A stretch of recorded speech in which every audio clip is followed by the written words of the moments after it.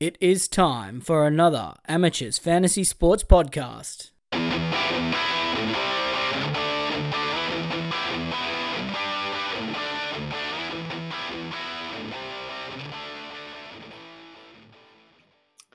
Hello and welcome to an impromptu episode of the NRL Fantasy Amateurs Podcast. And we're going to do something a little bit unusual tonight. And we're going to hand over the hosting duties for the podcast to the mercurial irregular Rob. Rob, take it away, mate. It's all yours. G'day, everyone. I'm very honoured to have this honour of doing the hosting today. We're also here with Austin, and you've heard from Mark already, but we're basically going to be going through some fan questions tonight, or today, your time, and we're going to kick off with some Facebook questions, Instagram and Twitter questions that you've been asking about the preseason. So let's just crack into it, boys, unless you got any news or any updates from last time we spoke. I probably just want to highlight the fact that Austin's one of our interns, so more than likely the information he's going to give you is incorrect, but we'll let him give it a crack anyway. No, you've all heard Austin before. He's great. All right, so we've got a question here from Nathan. So heard on another podcast that Adam Elliott is carrying a pelvis injury.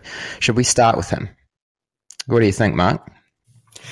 I sort of spoke a little bit about Elliott previously, but for me, I'm actually feeling that he's a bit trappy. Have nothing to do with the pelvis injury, just to do with the quantity of minutes that are available. Mm.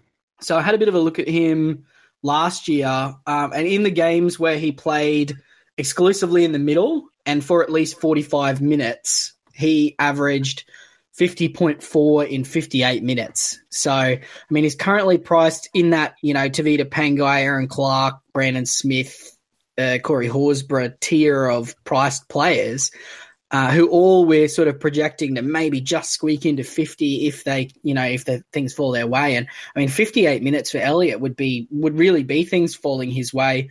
Clemmer departs and he was playing just over 60 minutes a game, but I mean, Jaden Brayley's going to play 80 minutes a week. They've got 2 80-minute edges. Tyson Frizzell had a couple of games where he went off prematurely injured last year with that rib injury, and obviously we'll speak about that with NRL physio, but I don't foresee that being an issue here. So, I mean, my concern is with him is if he plays 55 minutes in a worse team, he might be just a 44, 45 average, plotting player. And, I mean, you can get that out of Daniel Saifidi for 65K less or something. So what about you, Osto? Are you in the same boat as me, or do you have a different idea?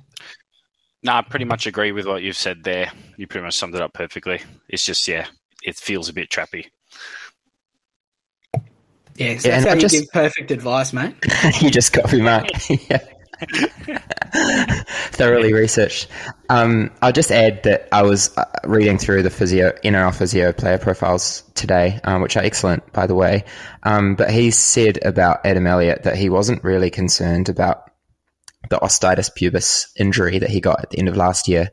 It definitely affected his performance at the end of last year, but it's one of those ones where he plays through pain, which he did, and it did affect his fantasy scores, but not. It's not going to affect him going into 2023. But I think that's more of a red herring into what we probably shouldn't start with him anyway. So maybe if that's the excuse you need to not get him, then that's probably the right thing to do. Nathan's just got another question, which is also carrying Hammer, Charles Nickel-Klukstar and Perham as my starting wing fullbacks. Is that a good idea, or should I downgrade Holmes to have cash for a better wing fullback? What do you reckon, Osto? No, I think that's not too dissimilar to what I have currently. There's generally at the start of the year, every year, there's a different strategy depending on how many cheapies there are in different positions. Like this year, we've got Sloan, we've got Talau, there's George Jennings floating around, there's Karan Pereira, then there's Martin, CNK, Hammer. So we've got like 7 to choose from. And with the buys that are in there weekly now, we can actually play looping tactics every week with our winger fullbacks. So you can try avoid some of the volatility there in the lower price range that comes with that position. and most of the guns in that position don't really have a good opening draw or anything like that. So I think it's fine to start with some cheap winger fullbacks this year.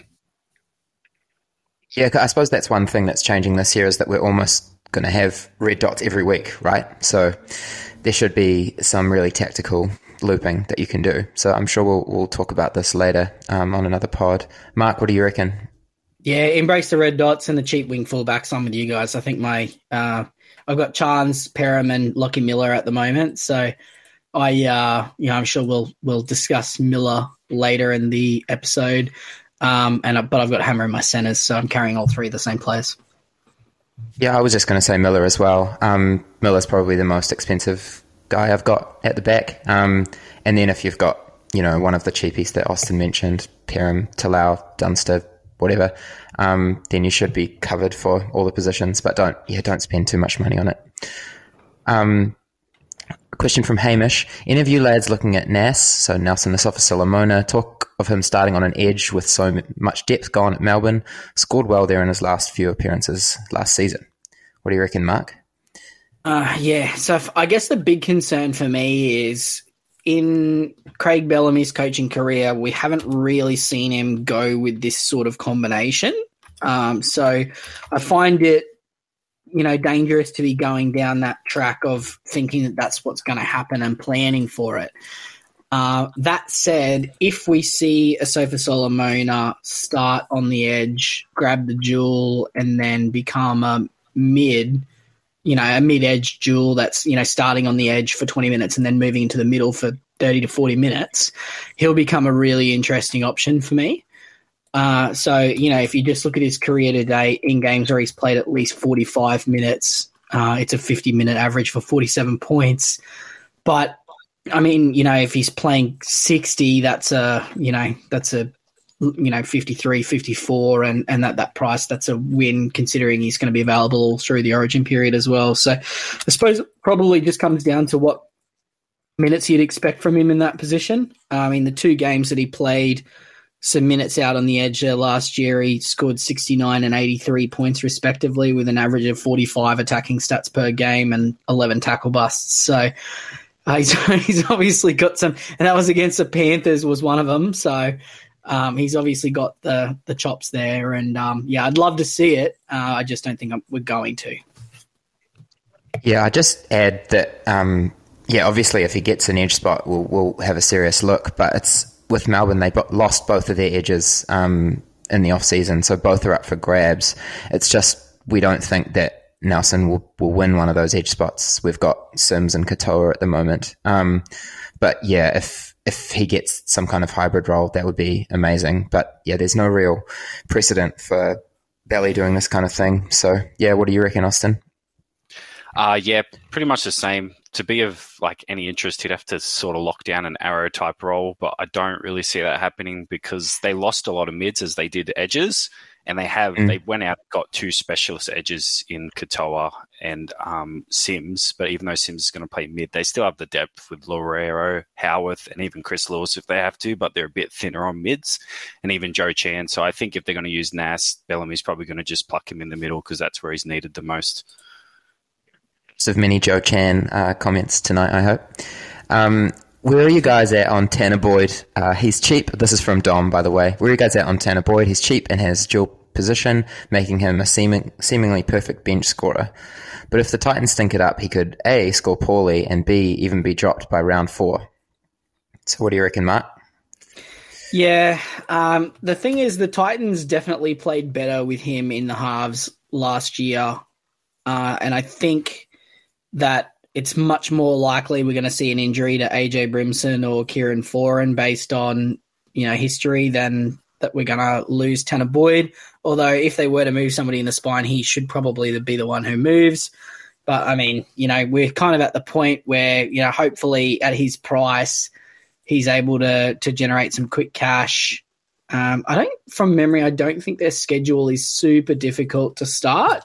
So I'm hoping that he lasts till at least, round 13. I'll be looking to probably move him on around then, I would think.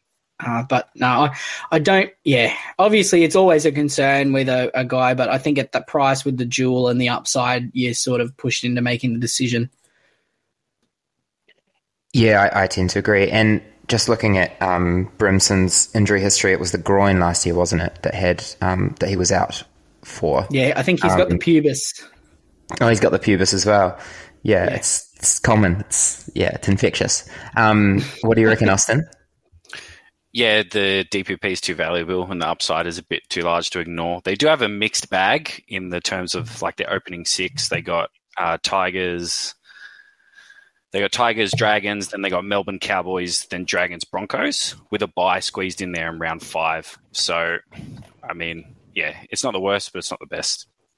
Yeah, they could be in the top 8 come, depending on how the Tigers gel. Because the thing with this Titans team is they're more or less like they've added Foran and Verrills to the spine, which is upgrades, but like they should have a lot of those combinations. As the West Tigers are they're going to be good come later in the season. But if you want to play this Tigers team, you want to play them in round 1, and then with the Dragons twice and a bye, and then even the Broncos is a bit of a question mark. They could realistically be 4 and 3, including the bye, or 3 and 4, and I mean that's not going to be enough to drop a halfback at that point. And then they go into the Dolphins and Manly, who are both winnable games.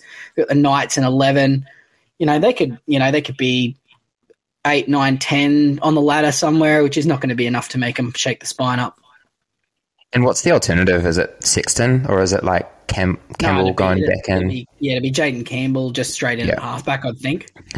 Yeah, and yeah, look, if that happens, we reassess, right? We pivot, because I think just having hooker at the start is just really nice, and yeah, it represents too good a value to pass up just on that alone. So yeah, I agree. Question from Jacob: top 3 spend up centers that present some value. So I'm guessing he means kind of keeper centers. Yeah, to me that means like expensive guys. Yeah. So what do you reckon, Austin? Pretty much you'd say Holmes, Bird, and Stags, and if you're feeling a bit spicy, probably Burns or Graham as well in there, to be honest. Yeah, that's interesting. I haven't heard. Talk to me about Burns and Graham. Well, Graham's I think he averages around 42 for the last 5 years, and he's got a very good buy schedule. It's just like an alternative if you want to go with a pod or you just, feeling a bit different. Burns is definitely underpriced. He averages in the high 40s when he can stay healthy, but as we know, he's an injury magnet. But, he's around 2K cheaper than Stags or so. So they're about the same price point if you, for some reason, didn't want to go with Stags. And Mark, I know you're a big fan of the Stags fan club. Yeah, mate. Assume you've got him as well. No, yeah, I like Stags. So yeah, I had the same. I had the same 3, but there's a couple of other guys. Talakai is a really interesting one to me, with some potential upside. If he's not on the list for the injury pod for NRL Physio, I'd like to throw him on there. But also Dean Gagai, who I highlighted last year. Averaged in the 40s at centre as well, priced at $560K. And, he's got the last 3 years in a row, he's been a 40 average centre when he plays the full game. So he's an interesting one, particularly if he can get some ball outside of Jackson Hastings and Tyson Frizzell, who their edge should be a lot fitter this year, all going to plan. So, yeah, I mean, outside of the 4 that he put up against the Panthers in round 14, Gagai was really, really solid, including an 89 in his second last game, and more than 55 in 3 of his last 5. So yeah, there's some potential there. He came out of the blocks last year with a 78 and a 72. We all would have been scrambling. Yeah, that was 78, 72, 37, 40, 50, and then he fell off a cliff. So I wonder if maybe there was a little sneaky injury or something in there, or if they changed. I think maybe Jake Clifford was there, and then they dropped Clifford and, had Clune and some other joker out there. I don't know. I'd like to look into that. But yeah, no, Gagai's one. It wouldn't shock me if he's top 5 centre this year. And has a really good buy schedule, but as we know, he's a Queensland State of Origin hero, so that works against him. Absolutely. And I suppose with Bird, it's one of those ones where he's probably the only centre this year playing in the forwards, or the person with fantasy centre. So, he's got just a really high floor. And, you kind of hope he plays lock so that he's got supreme value, but I don't know. I don't think it's going to happen because of JDB. But, and Holmes is just a jet, so nothing more to say about him. I do really like Stags. Yep. My stat was 5. He's got 5 of his first 6 games at Suncorp, which is just really fun. I don't know if his stats at Suncorp were better or worse, but the Dolphins playing at Suncorp are pretty good. Is pretty good. Yeah, he doesn't have an early bye and doesn't play round 13, so he's going to play 15 games straight, assuming he doesn't make the Origin team or something like that. At which point you can turn him into Manu and hopefully maybe a sideways trade to Manu for $0. From you'd hope Manu's lost a bit of cash by that point, and then gets his spine starts where he really makes some big scores. Yeah, that'd be excellent. Question from Caleb: is Lockie Miller worth a punt? He's not cheap considering he's an unknown. Really, he's my only worry in my team. Geez, if that's your only worry. Yeah, I would say I've only got a very limited amount of worries as well. But he's definitely is a concern, Miller. So obviously in the fullback role in reserve grade last year, averaged just a tick under 40 in his full games. Kicked 1 goal, so let's call it 39.5. But the big impressive thing here for me and the replicable stats is 150 meters and 8 tackle busts a game, which is just monstrous. And then you move him across to the NRL where it was quite similar. It was, what did he almost average 50? But, similar sorts of numbers, 9 tackle busts and 199 metres per game. He got 2 tries and 3 line breaks. But, for a guy at 426K, if he averages your 40-ish on the downside and 45 to 50 on the upside, you'd take that. Not to mention he's another guy who's going to play around 13. Yeah, priced at 29. It seems like a pretty where we've got a position where there's not a whole lot of big scorers or bigger scorers that represent good value. I think it's a great guy to start with. What do you reckon, Austin? Yeah, I tend to agree. He's pretty much a jet from all the games we've seen him play with the Sharks. There might be a little bit of regression there given he's going to the Knights, but it won't be enough. It won't be so much that it hurts his value. He's like 28 or something as well, right? I feel like he's been around the traps for quite a while. He's a Olympian, mate. State of, rugby sevens, former rugby sevens. He's got the tackle bust, moving background, but we want to see him, with some consistent. Obviously, the concern with him is the short preseason and all that sort of gear, and the spine combinations and stuff, especially with Ponga out. But he's a good fullback. He'll be back. Yeah, I want to see if I see anything resembling what he did at the Sharks in the preseason. He'll be in the team. I think he'll just be in your team anyway, right? Yeah, probably. Yeah. let's just move on from that. It actually reflects into the very next question on our list here. So yes. So a question from Oliver: in reviewing your 2022 round 1 team and considering the new bye format, what lessons and strategies are you applying in building your 2023 round 1 team? So Mark, you go first again, eh? So obviously what I sort of alluded to is in 2021, I found myself doing a lot of looking for safe upside rather than just the, balls to the wall, extreme upside. And, there was a couple of guys who I actually called as I really, really liked them as options, but didn't buy them. The 2 main culprits being Isaiah Papali'i, who I called in the preseason as really, really liking. And obviously we know what happened there. And the other one was as soon as Ryan Pappenhausen went down, I went, Nico Hines here will be he'll be a jet. Didn't buy either of them. And that basically cost me my fantasy season, missing those 2, because I never had either of them all year on top of Cleary. And then it was 21, right? Not 2021. Yeah, 2021. So when we did our summary podcasts after that year, I made a commitment to myself that I was not going to miss out on the obvious high risk upside plays, even if they had some job security issues. So I took a lot of those upside plays. So round one, I had Stephen Crichton, I had Isaac Targo, I had Jeremiah Nano, I had all those guys. But when Charlie Staines went out, I missed Taylor May, and I went, Charlie Staines will get his way back into the side. And, I missed that upside play for the concern of, not making enough money, or blah, blah, blah, and, playing it too safely with, not wanting to waste a trade, but costing myself a guy who would have been in my team almost all year, if not all year. So, everyone that had Taylor May was really, really happy with his output all last year. So, I guess where I'm at now is looking at guys like Hamiso, Isaac Thompson, and Lockie Miller, and just going, well, these three guys in particular, we've seen the upside. Yes, there's some question marks on their, potential downsides and their value and this sort of stuff. But, I just can't see myself not having those guys. And I'm much more inclined to avoid the guys that are the safer value, quote unquote, like your Tamari Martins, who we're going to talk about later. Yeah, absolutely. What do you reckon, Austin?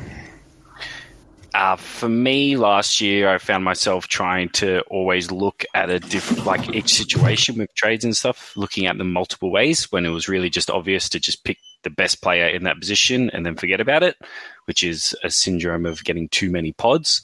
And that hurt me a lot last year because I had a lot of times where I got unlucky with injuries, but I was the only one copying it because I had the pod versus the guy like Isaiah Papali that everyone had. So sometimes too many pods can be a disease. And I guess we go over that in the game theory article where even if you think some player might not be the best, like Hammer or even Smith, just because of his sheer ownership, it would be a mistake to not get them. Yeah, I tend to agree. I just wanted to ask how you guys actually went last year. How'd you go, Austin? I think I finished around 1,800. And Mark? Yeah, I actually had a career best year.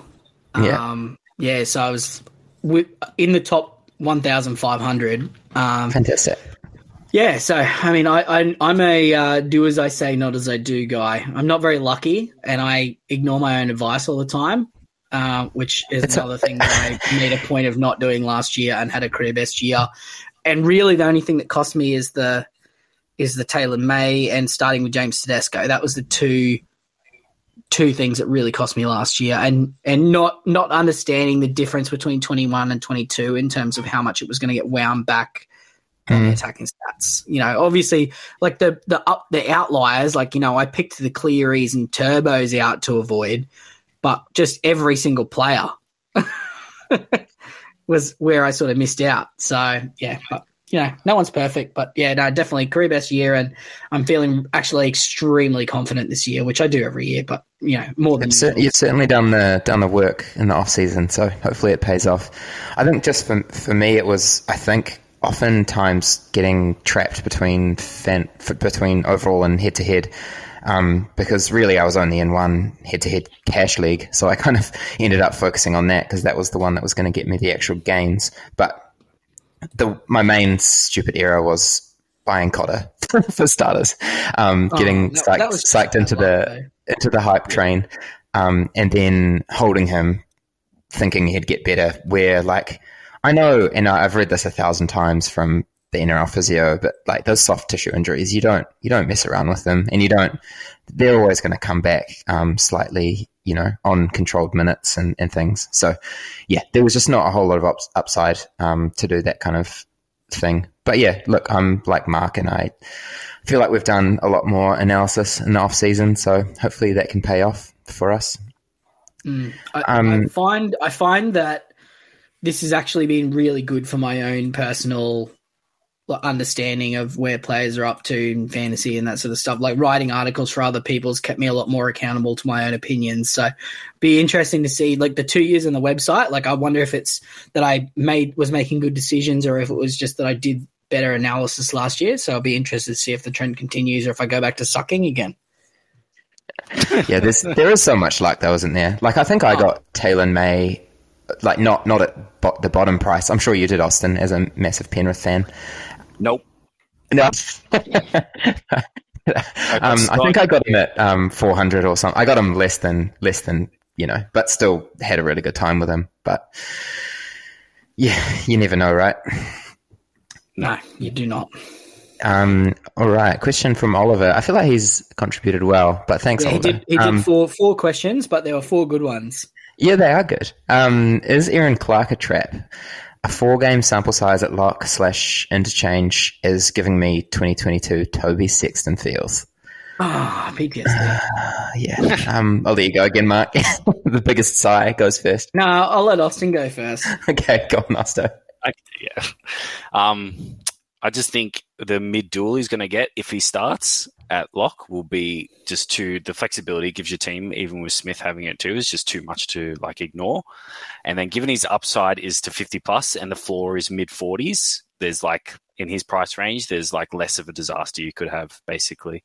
So for me, it's more just the price he's at, the risk averse upside is there. So I definitely don't think he's a trap. Yeah. I mean, the other point to this is, the only really, chink in the armor is people are pointing to a game against the Storm. Everyone scores shit against the Storm. They know how to slow players down. You look at the Titans and what they're going to need from Clark and Tino this year, and it's just it is a lot of minutes. And I mean, even if you extend it to 2021, you capture an extra game against the Sharks where he scored 70 points in 51 minutes without a try. It's 4 tackle busts, isn't it? But he still doesn't have a try in that sample size, and you've got to think that there's one coming. 56.2 in 55.4 minutes. He's just at work. He's don't hear me say something I'm not saying here. He's in the Cameron Murray mold of forwards. Lighter, quick feet. Gets in whatever. He's a bit faster. He's got some skill, and that's sort of what the Titans need to be playing with. I currently do not have him in my team, but I do want him. But I'm also this team that I think he's one of those guys. He's much better in head-to-head than overall, only because he misses round 5 and then misses round 13 as well. And you got a couple of other guys who, are also risky but have better job security and, they've better buy schedules, this sorts of thing. But I think Aaron Clark is their lock, and the only way I can see it changing is if they decide to move David Fafita there or something like that. There's no one else in this team that covers that role now. Tino's showing that he's much better when he's just rucking it out and not having to try to, ball play. And Clark can do that job. He can cover hooker, but, they don't need him to. He'll be, I know you're not allowed to have 2 teams, so I certainly won't be running 2 teams. But if I was to run a head-to-head league team and an overall team, then he would definitely be in my head-to-head team, but probably not in my overall team. So are you running Robson instead?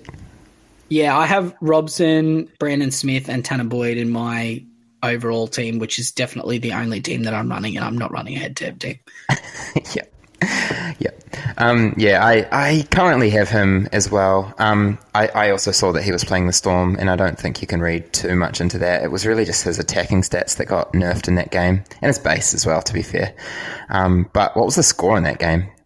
I don't know. Probably I assume they got pumped. I'm guessing. Yeah, it was round 21. So, yeah.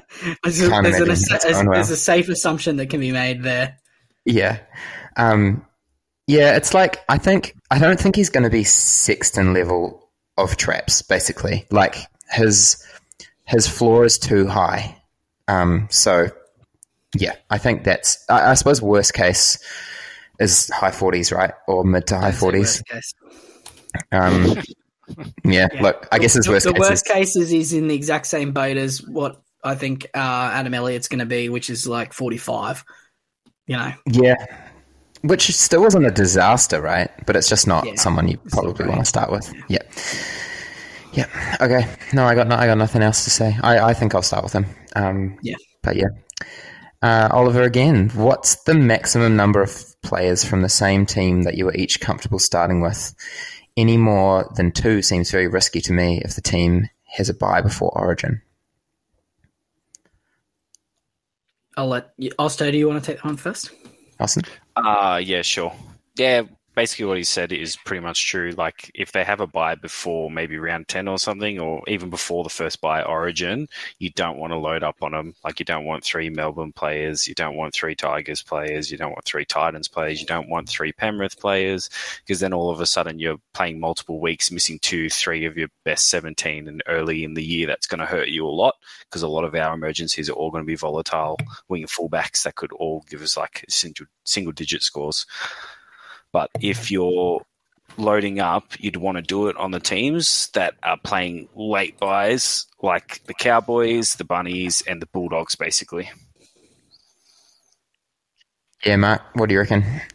Yeah, I mean, you could take a couple of other teams into there. So as long as they're not like, round 8 or earlier, if you're looking at, so Storm is sort of on the line at 9, but, the Warriors and the Knights have buys in that sort of period where I necessarily don't mind getting them, particularly if they play 13. So, for example, if you had Sean Johnson, Tamaru Martin, and Chance Nickel-Cookstar, like that, to me, that's fine, because more than likely you're going to move 1 to 2 of them on by the time it gets to their bye anyway. Sean's they haven't made money in 9 or 10 weeks, and Sean Johnson's probably a top 3 half. So why would you trade him? You're not playing Origin. Yeah, but don't joke about that, Rob. But but the other one, like say the Knights, like you might have Lockie Miller, Jackson Hastings, and Tyson Frizzell, or Lockie Miller, Jackson Hastings, and Adam Elliott, where you're going to hang on to Hastings probably through the round 13 bye, but you just the value's good enough with those other guys. You can sort of cop it, but as a rule, I think I'm looking for 1 to 2 from every team is my goal, but I'm not going to miss obvious players that defy that. But at the moment, the most amount of players that I have in any team is 2. So, yeah, and it doesn't feel like there are a whole lot of teams that have more than 3 fantasy relevant guys anyway. In my kind of, I think the Knights is actually the most fantasy relevant team this year. Miller, is it? Oh, all the guys you mentioned. Yeah, well, they got Miller. Frizzell. Maybe, Gagai if you wanted a center. They got Hastings, Ponga if you, like the name brand. They've got Frizzell, they got Adam Elliott, Daniel Saifidi, Jaden Brayley. Are all guys who, have been tossed up at one point or another. Not to mention the Superpod Jack Hetherington. Oh, no. You already spoke about this on another podcast, I understand. Yeah, last night, yeah. If you are, I'm not going to talk about Jack Hetherington again. If you're really interested in hearing the Jack Hetherington chat, head over to the Boom or Bust preseason podcast about the Newcastle Knights. Make sure you set aside like 3 hours though, because Yeah, it kind of feels like more of a draft issue, doesn't it? Like, where you might accidentally pick, like kind of NFL fantasy times where you're like, oh, actually, I've got. Okay, but like, let's just, let's have this out. Yeah. Jack Hetherington in 2021 had the 9th highest Telstra tracker speed. He had a higher Telstra tracker speed than Alex Johnson in that year. So, it's been widely commented on that he's an athlete. I've got nothing against Hetherington, mate. I was more saying the. Okay, so go on. He's had 3 career starts on the edge at an average of like 47. So, I'm talking about like full games, but he's, he can put up some fantasy points and he's 370K. You are telling me if Jack Hetherington is starting on the right edge for the Knights in round 1 at 370K, you're not interested. Is that what you're telling me?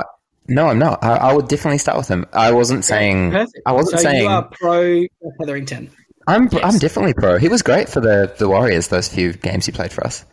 He's just got the Warriors. Yeah, he got loaned or but he's definitely got that between when he got sin bin like 5 times for the Panthers and when he played for the Bulldogs? Is that between there, was it? Yeah, it was. Yep. Yeah, when the Warriors saved rugby league. Love that. Love that. No, that was more of I think falling into the trap of more than 2 from a team feels like a draft issue. I wasn't having a personal go at you and Jack Hetherington. Because it sounded like you were, and I just wanted to pull it up because got your heckles up. We're a pro Jack Hetherington podcast. I definitely am. I actually looked at him as well, but I just thought, is he coming back from injury as well?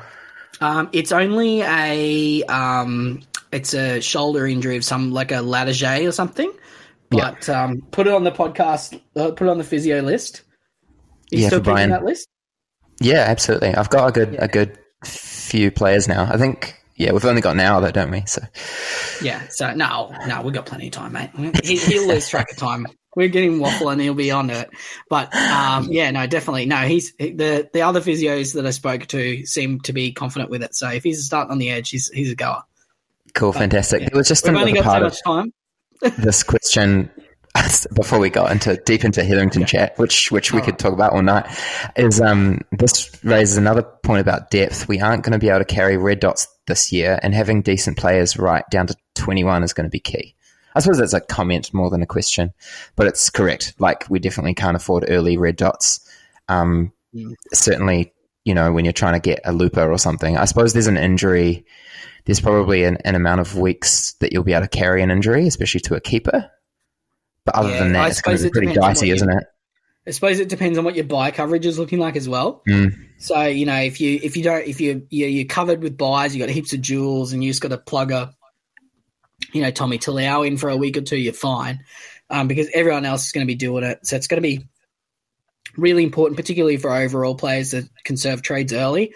So, doing your research, following the amateurs, listening to every single second of our podcast, even the Jack Hetherington seconds, reading the website, looking at the shortlist, doing your own research, listening to other podcasts, and doing the best version of the research you can to get the right 21 players is going to stand you in good stead more than ever this year.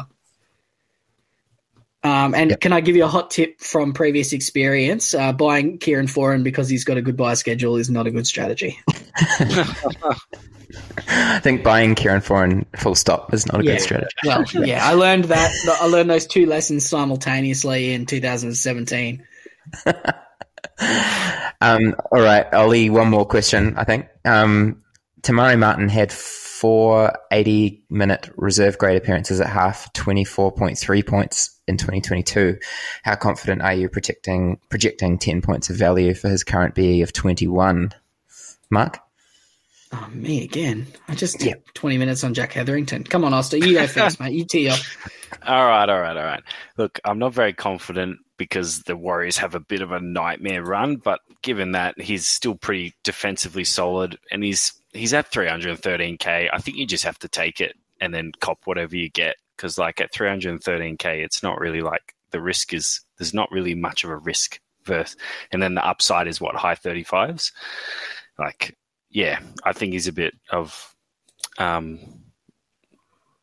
he's a buy, basically is what I'm trying to say.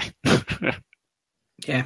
He seems he's a bit vanilla ice cream, like he's just like, he's fine. And like, if you've got plenty of other chocolate and sprinkles and marshmallows and whatever else, and like a nice little Frodo Frog or something like that, he's all right. If he's just plugging into your team and you need a wing fullback at that price, like he's fine. But I think if you got 60K lying around for a Chance or a Hammer, like you're obligated to spend that. And I also think like having, say, Isaac Thompson and taking the risk on his upside, even though there's question marks on his job security, is probably one that's worth going over a Tamari Martin is more the point. Yeah, I don't think people have the chocolate and the sprinkles at wing fullback though, do they? Like it's kind of like a selection of terrible flavors, like your rum and raisins, and Well, that's where like your choice is really to go like plug Hammer in to there and get a gun center or another center, or you go like right now, my wing fullback is Miller, Savage, Perham, and going for a, upside play, as opposed to, meat and potatoes. Because Tamari Martin's not, it's almost like it's quite easy for him to get 31 points, I think, is kind of where I've got to, but the possibility of him getting that much more than 31 is not that high. So it's like, do you want to just take the 10 points, or do you want someone that's got, slightly more upside? Yeah. So, Rob, can I circle back to 20 minutes ago? Yeah. And tell you about my commitment to myself between the 2021 and 2022 seasons. Taking your walk up 10. It was very important to, I was taking the safe 10 points, quote unquote, and avoiding the high upside, potentially volatile options. And I had my best season last year where I stopped doing that. So, I think if you need somebody at that money, do it. But, I think a good use of 60K is getting Chance or Hammer. Yeah, I think most people will have Hammer anyway because of the centre position being shallow as well. But yes, no, I agree. All right, question from Jaron. Which teams do you think will fly out the gate in the first 6 or so rounds, and who will be the slow starters? We'll go Austin again. So the teams that are going to fly out of the gates will be the settled teams like the Sharks and the Cowboys, not the Roosters, even though they're settled, but they tend to start slow. That's just because that's how Robinson coaches them. And then the teams that are going to be a bit clunky to start will probably be your teams like Penrith, the Tigers, Knights, Warriors. They're all teams that have had like some core changes to their spines and teams basically. See what you're doing here, like setting low expectations for Penrith, even though they're going to win a lot of games. But no, I appreciate it. Mark? Yeah, so the two teams that I specifically wanted to highlight is the Raiders and the Cowboys. They have the best combination in my mind of strength of schedule, team cohesion, and bye schedule. That would be, like they've got a good bye schedule. They got good, good matchups, and their team hasn't changed that much. That's the three sort of key factors. So Raiders and Cowboys, really big fans of that. The other four teams that I think will start pretty well is going to be the Storm, Knights, Tigers, and Bulldogs. For the same reason, strength of schedule, less, in terms of buys and team cohesion, because all four of those teams have had pretty big overhauls in some key positions. But they do have good buy schedules and good strength of schedules. So they're the sort of the six teams, but really focusing on the Raiders and the Cowboys.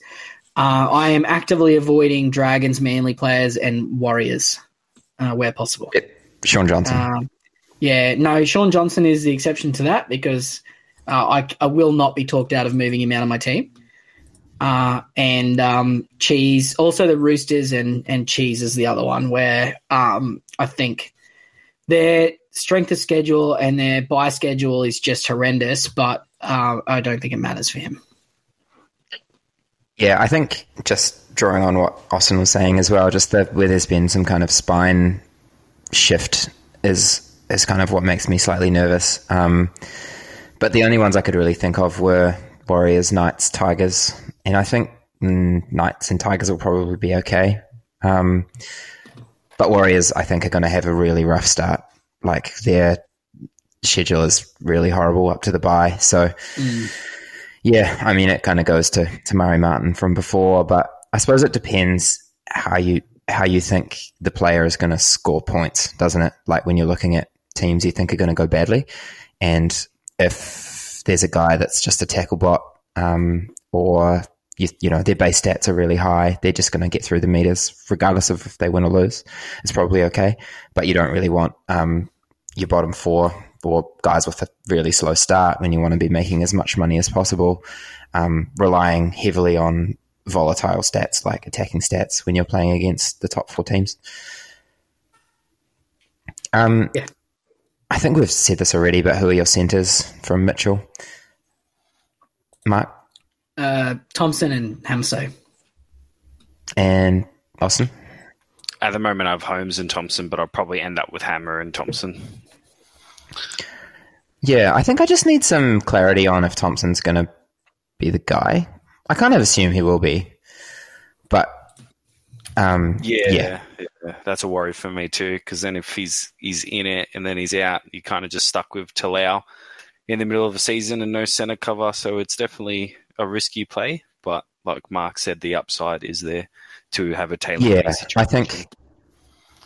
think it will be like Taylor May a bit, where there's the uncertainty of Milne coming back, and then you end up not getting Thompson, who's just a jet. So yeah, I've actually got Remus tentatively put in there until I make a gut call on Thompson, but I think I'll get Thompson as well. Because Remus is just one of those guys like Tamari Martin, where it's just really boring, and there might be 10 points, there might be 8 to 10 points, but it's not exciting. Question from Brenton: would you go Robson as a set and forget, or go Clark? Mark?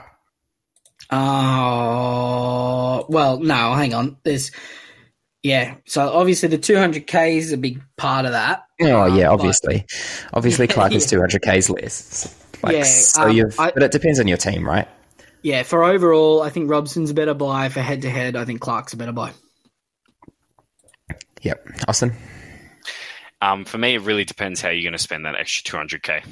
If you can get more points than you think you'd get from the Robson versus whoever's there, then I would do it. But yeah, 200k is a lot. So yeah, I think I'm the same as you, but I'm also comfortable starting with Boyd and Clark. Probably more in head-to-head than in overall, as Mark said. Let's save this next one for the end because it's a good one. It is a good one. All right, skip it. There's a lot of hooker questions, isn't there? Team structure head-to-head, given the buys, should you be focusing on a top 18 versus a top 17? Let's go Austin first.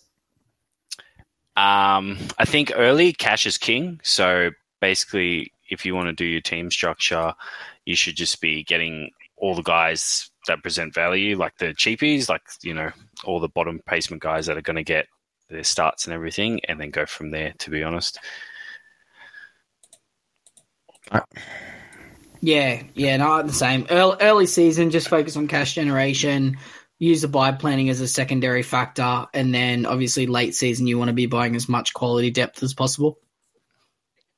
Yeah, the only thing I wanted to add to this, and I don't know if this is probably still a strategy, but you want your emergency players to be making enough money so that you can upgrade your starters. That's kind of always how I've thought about fantasy. This year, I think there's a little bit more in terms of depth because you are going to be relying on your emergency players a little bit more than perhaps in the past. But I don't think you should pass up those, really, lucrative players that are going to make a lot of money just because you think they're going to be a better 18th man, because there might be another 18th man out there that's might score more points but isn't going to represent the same value. So yeah, I think it's just balancing that and targeting the buys where you can. Let's skip the next one because I think we've spoken about it. A question from Dan again. Top 2 buys in each position. So I'm going to go with you, Austin, for wing fullback first. For me, it's Param and Meany, just because Param's got he's the cheapest and he's got the most upside given his reserve grade average. And then Meany, depending on the Pappenhausen injury, because he's got around an average of 50 when he plays the position 80 minutes, and that's like from a decent sample size of 7 games. And I think he's got upside to about like 50, 53, even like if he keeps the position the whole time, like because we've heard how bad the injury is to Pappenhausen, then he could end up a top 5 winger fullback by the end of the year. Yeah, I think the Pappenhausen injury is pretty concerning. I was just reading through the NRL Physio's player profiles today, and it's comfortably the longest section on him. And it's just I think the rehab, right? Like the injury was so so bad, but then his rehab has just been stunted every single step of the way. So for him to say that doesn't know when he's going to come back and genuinely mean it is quite frightening. So yeah, I tend to agree with Meany, but I currently don't have him in my team, but maybe that's something I should revisit. Mark? Yeah, I've had a look at Meany. I like him. I can't fit him in financially, but I don't disagree. He's a bad buy.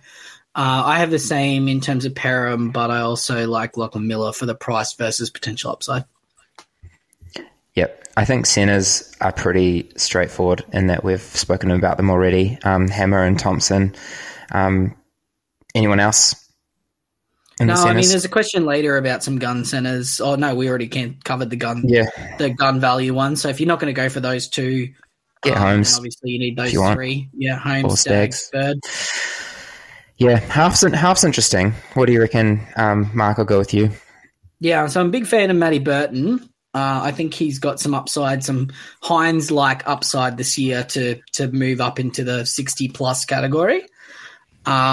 Jackson Hastings, if he's goal-kicking, is my second one. If he's not goal-kicking, it becomes a really interesting question about, Sam Walker or, going back up to a gun or, these sorts of guys. Or Dewey. A few options. I'm less excited about Dewey the longer that time goes on. Why's that? What's put you off him? Just a couple of comments, like they're talking about these articles are coming out about Moses potential going to the Tigers, and Brooks is still. I don't know if it's just Brooks being Brooks and not realizing he's a dud, but oh yeah, this would be a big draw card for me to re-sign getting Moses, and it's like, well, hang on, mate, you're the one that would drop out, and are you the one that would drop out? And the next thing is, do they put Charlie Staines at fullback and move Dewey to the centres and put Laurie at 5'8"? These are discussions that are happening in the preseason as to what the team you do not move a guy that you think is a good half to accommodate Dane Laurie, Charlie Staines, and Ken Mamalo. That raises really big alarm bells for me about Dewey. I actually haven't had Dewey in my team at all in the preseason. I have no inclination to change that. I thought some of the Nofaluma stuff was bad as well, saying that he had the time of his life playing for the Storm. Oh yeah, that's just not the right kind of thing to be saying in the off season for the guy that's probably the most probably paid the most out of any of their outside backs. What are you doing, mate? Austin? Yeah, I had Hastings and then I had Dewey, and that's just because even. Like Mark said, it's the inverse with Burden as well, because they've both got new teams, so they could either gel really well with their new teams and hit their upside, or they could get clunky and hit their downside. But I'm more confident in Dewey because he played in that terrible Tigers team and has an average of around 60 points when he plays in the halves. And he's priced at, I think, 53 or 54. So there's already minimum 4 or 5 points value upside, and then there's even more potential upside to get into the low 60s. Yeah, I prefer Burton than Dewey myself, and Burton hasn't left my team, I don't think. So I'm going to say Burton. But yeah, I think we've just got a question here through on Instagram, which is relative to this as well. So. Yeah, there's a guy asking Corwin Brookhusen. He's asking about needing a 1,700K half to pair Hastings. Which out of Burton, Dewey, or Dylan Brown would we get? So yeah, I think we're all in agreement. We'd go for Burton in that situation, wouldn't we? Yep. Yeah, I would. I haven't even looked at Dylan Brown, but I assume most of his value was tied up to Moses being out, right? And yeah, he's already too expensive. Yeah, that's right. All right, Edge, Mark. Jermaine Hopgood, Yep. although he's going to land as a dual, and Luke Garner, only because I'm, and if it's Hosking, then it's Hosking instead of Garner. And if Eli Katoa is there, I think it's still Garner/Hosking, but just by a whisker. At the moment, but I think Katoa has a lot of upside, but I think those guys have a safer upside. while also, not being not falling quite into the play it safe category. I doubted Garner for about 8 seconds the other day and then went back to look at him again and worked out that I didn't doubt him and put him back in my team. So, yeah, I think whoever starts on that Panthers edge will be in so many teams, right? Yes. Yeah. I don't know, Austin, I'll let you talk about this. Who do you think it will be as a Panthers fan? I have literally no idea. I'd flip a coin right now, but... No, for me, it's 80% going Garner's way because Hosking is still he's still very raw. He's only played 2 NRL games.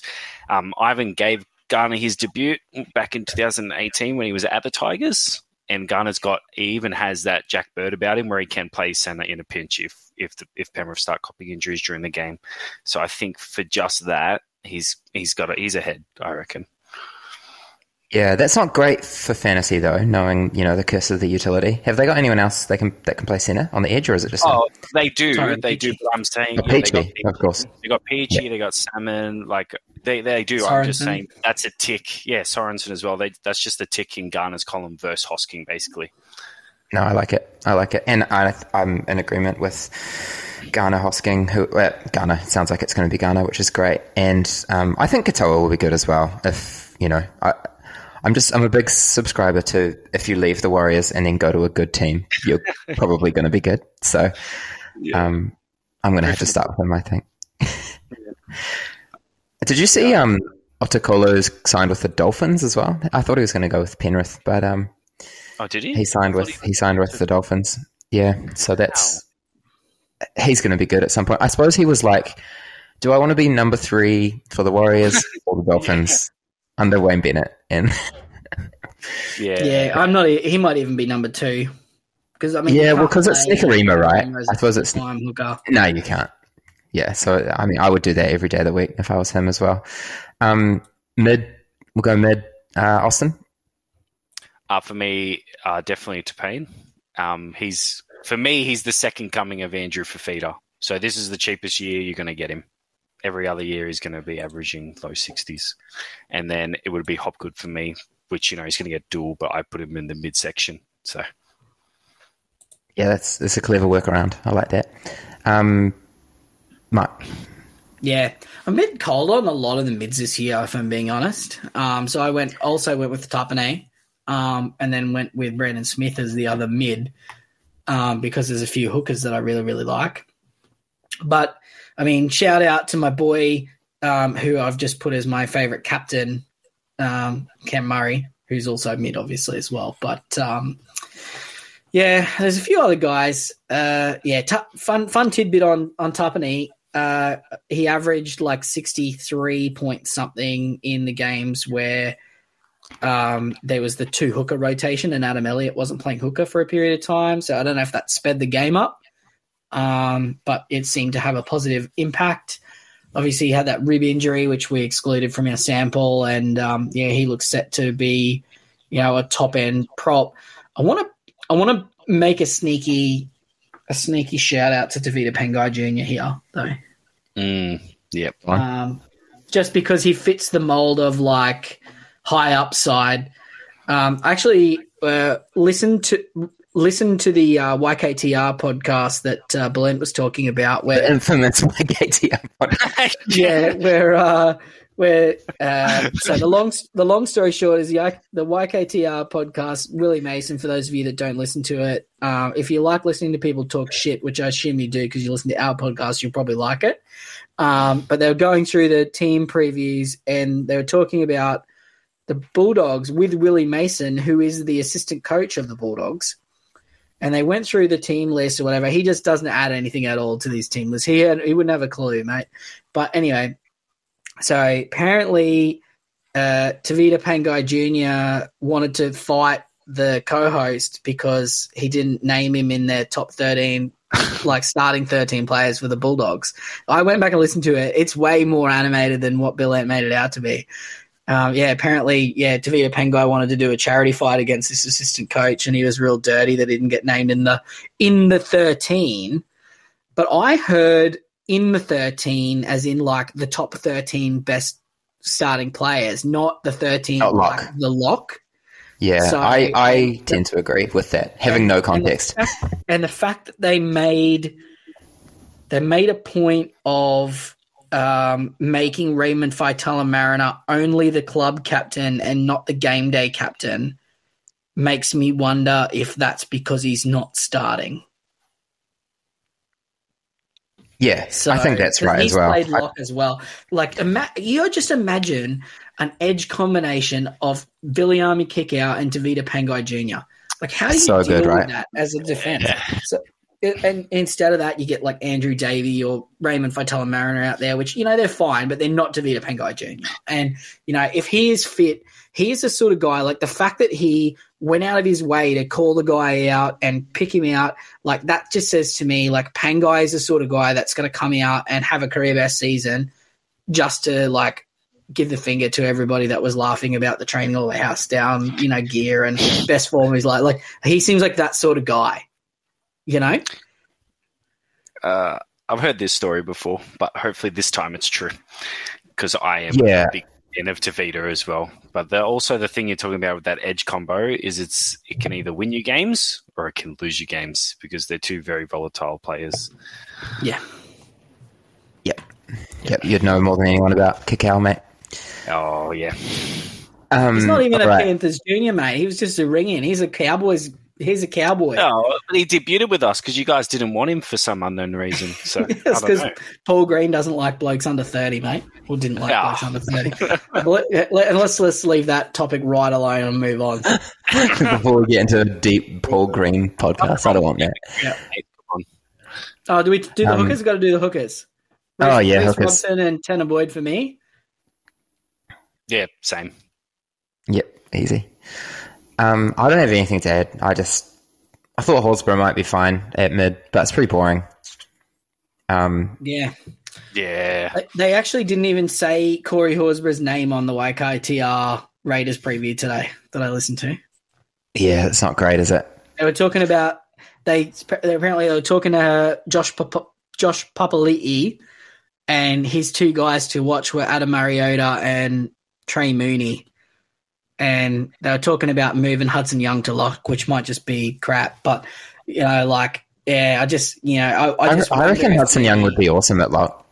Oh, absolutely. But, I mean, they've got the shortage of edges that they have and the surplus of middles that they have would suggest that that's not the best way to go. But no, really their best side is depending on whether they want to score, they want to take the Tigers method of winning 38-36. They might go to Corey Harawira, or if they want to, play it with a straighter bat, they'll go to Corey Horsburgh. But yeah, he's one that I've sort of wavered on a little bit in terms of my confidence in his role, if for no other reason than all the reasons that I highlighted why I wasn't confident in his role, which is, the man on the sideline. Yeah. Yeah, no, I agree. I think, it's he's kind of just been in my team because he's a good price, and that's just not a good enough reason. So yeah, Horsburgh and Pangai feels a little bit like, to me, like the safe quote unquote 10 points versus the potential upside play. That's where I'm sort of looking at that going, am I just playing it safe again? So like my mids at the moment is Tarpany, Pangai, and Murray. That's so nice. Like I'm either going to get 250 or get 37 out of Pangai and Tarpany. Murray's going to get you 60 every day of the week. So. Yeah, exactly. Yeah. Yep. All right. A question from Brad. Thoughts on anti-potting Cheese? In my opinion, he has 10 points of value. At best, he has 10 points of value based on his history and is too inconsistent. He may well get to 55 points per game, but I'm expecting at least 10 demerits per game based on Roosters' up-tempo style in attack and defence and a mid-40s average. Thoughts? Austin. Oh, well, basically, he may be right, but the problem here is that he's like the second most owned. Actually, he's the most owned player in the game. So if you do anti-pot him and he busts out a 60 average in the early rounds, then everyone else sells him off when he has a second half shutdown like Brayley did a couple of years ago, then you're not only heaps of points behind, but you're heaps of cash generation behind too. I think this is one where you just can't get cute with it, and you just have to start with him, especially with the duel. Maybe if he was just a hooker, you could make a bigger case to not start with him, but because he's a mid-hooker, I think you just have to start with him. Mark? Yeah, I've actually got some fun stats here for Brandon Smith. So I did the Brandon Smith article on our website, and I looked at this in a lot of more detail because at this point I really wanted to antipod him. And I can tell you on my scoring system, on my preseason spreadsheet that I'm running with my team, and like where I've calculated total points, including buys and all that sort of stuff, and that Brandon Smith has the worst score on that sheet. Like, he is the first one to go. If his name wasn't Brandon Smith and he wasn't 47% owned, he would be out of that team. But the problem that I've got here is, in addition to everything that Austin spoke about, if you drill down in the numbers, he's got 41 career starts at hooker, including international matches, and an average of 59 minutes for 48.3 points with a 37% try scoring rate, which is quite high. It's not Robson level, though, but it's high. If you take out the 9 games on the old scoring and only go to 2020, 21, and 22, by the old scoring, I mean the old rules, those numbers change up to 61.4 minutes. So it's an increase of only 2.1 minutes, but those points go from 48.3 to 51.2. So the important thing there is, for everybody that's concerned about minutes being stolen by Watson, or obviously it won't be Watson this year, it'll be Hutchinson or whoever else. Even if they pinch like 15 minutes off him, he's still, he can get 50 in 65 minutes. Now, there's an instinct, there may be a desire to reduce his 41% try scoring rate that got him to that 51, and that's fair enough. But Brandon Smith is an attacking player. Also, looking at, I looked at all of the games where Brandon Smith played exclusively at hooker and didn't move into the middle, because there is a drastic drop off in his rate of scoring when he plays lock or prop as opposed to playing hooker. So there's a 10-game sample where he plays on the current NRL rules at hooker, only at hooker. In those games, 67.5 minutes for 49.2 points, with only a 10% try rate. So I think there's an argument to be made there to say that that's his floor, that 49 points, but 10% seems quite low, and I think more likely we're going to see him go up into that 25 to 30% try scoring rate and see that move into 52, 53.